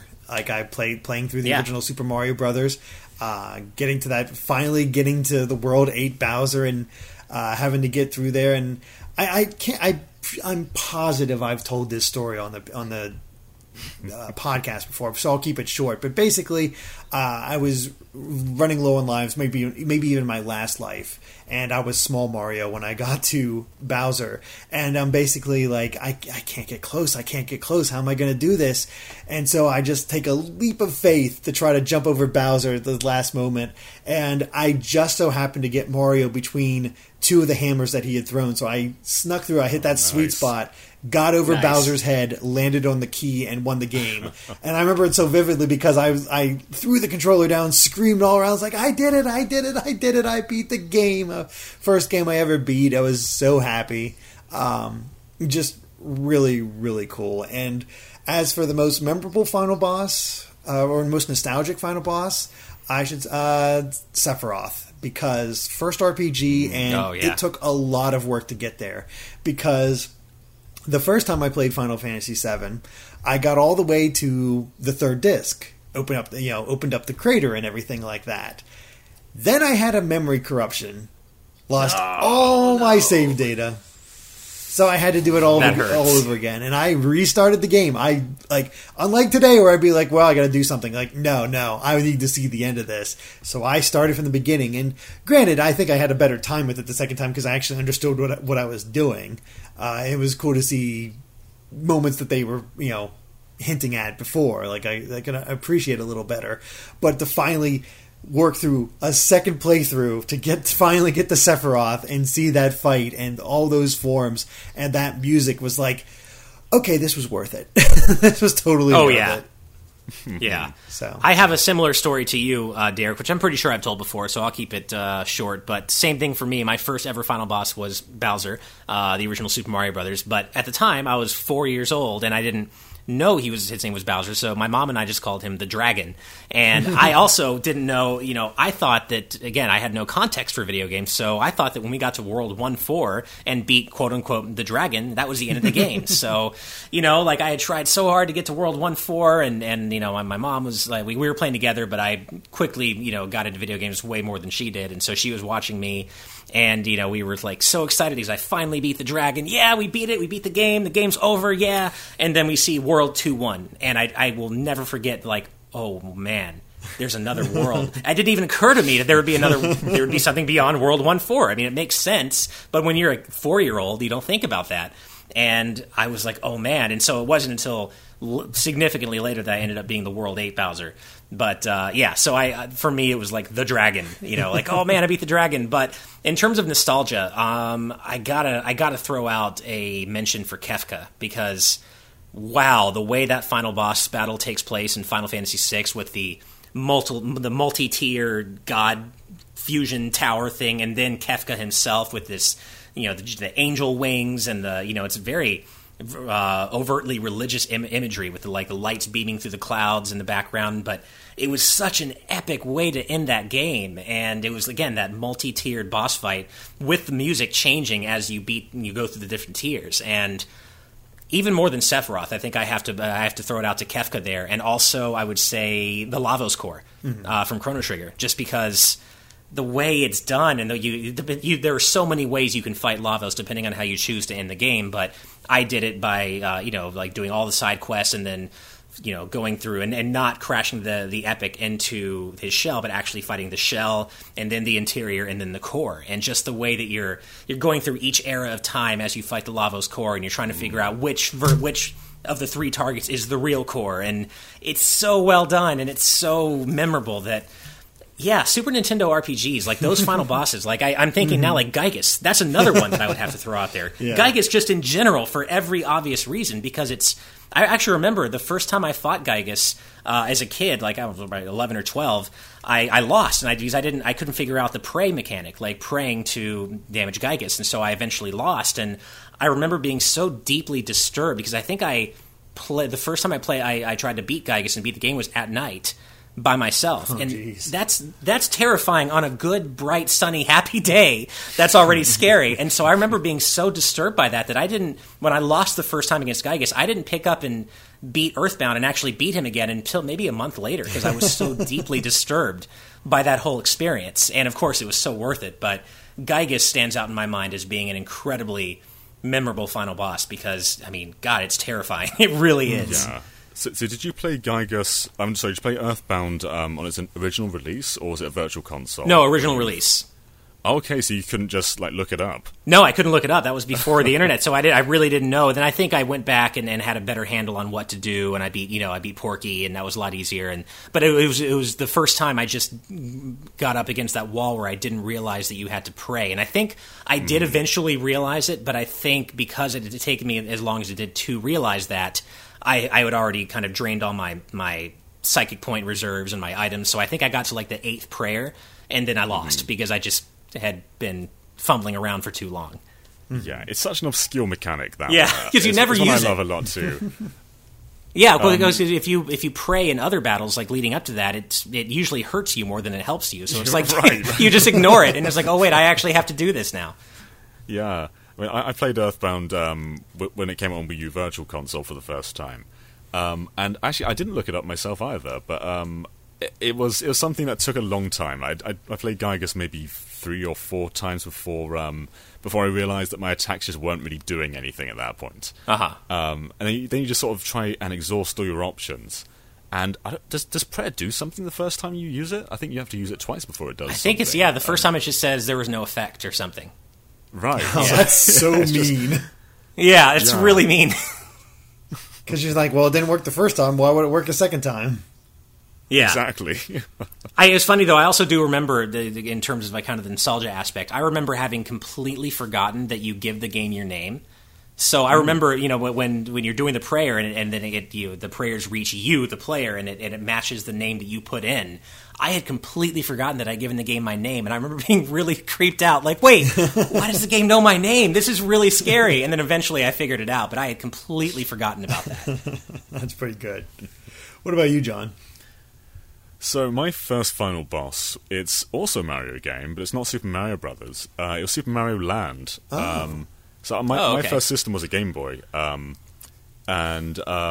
Super Mario Land was my first game that I finished. But actually, today, I don't really like Mario Land, which is kind of interesting. 'Cause a lot of people love their very first games. But I go back to Mario Land, and I do not like how he handles. At least you can beat it in 30 minutes. Exactly. I mean, obviously, when you're younger, that you can't do that. That's like a huge task. But nowadays, you can go through Mario Land just without like breaking a sweat. But yeah, it was very triumphant. But looking back on it, it's kind of underwhelming. I think it's definitely something that it feels like a greater task in my memories than it does playing through it now. Mm-hmm. Whereas I can still play through Super Mario Brothers, and beating Bowser still feels good. Whereas in Super Mario Land, I don't really think I get that same feeling. So I am nostalgic for it, but I wouldn't exactly say that I still love that game. But as for my most nostalgic final boss, it's between two Ganondorfs. I love Ocarina of Time's final boss. Yeah. I think that's one of the most epic conclusions to a game. I'm talking about all phases there. So you start off the build up to the final boss, where you're going up the staircase, and Ganon's just playing on his organ, and it's just gradually getting louder. And the closer you get, it's just this huge build up, and that's one of my favourite moments in Zelda. And then you have that sort of tennis match with him. And then it culminates in the entire building falling down. And then you go downstairs and you think you've beat him, and all of a sudden he comes back stronger than ever. And it's just this last grasp at saving the world. And apparently in one of the timelines you just died. But in this one though, it's just such a triumphant conclusion to one of the best games. And another one is actually the Wind Waker's Ganondorf. Yes. Which is the tone is so different. It's not like the world's ending. It's like Ganon's last attempt. He's really desperate in this fight. And Ganon in this game is probably one of the best characterizations of Ganon.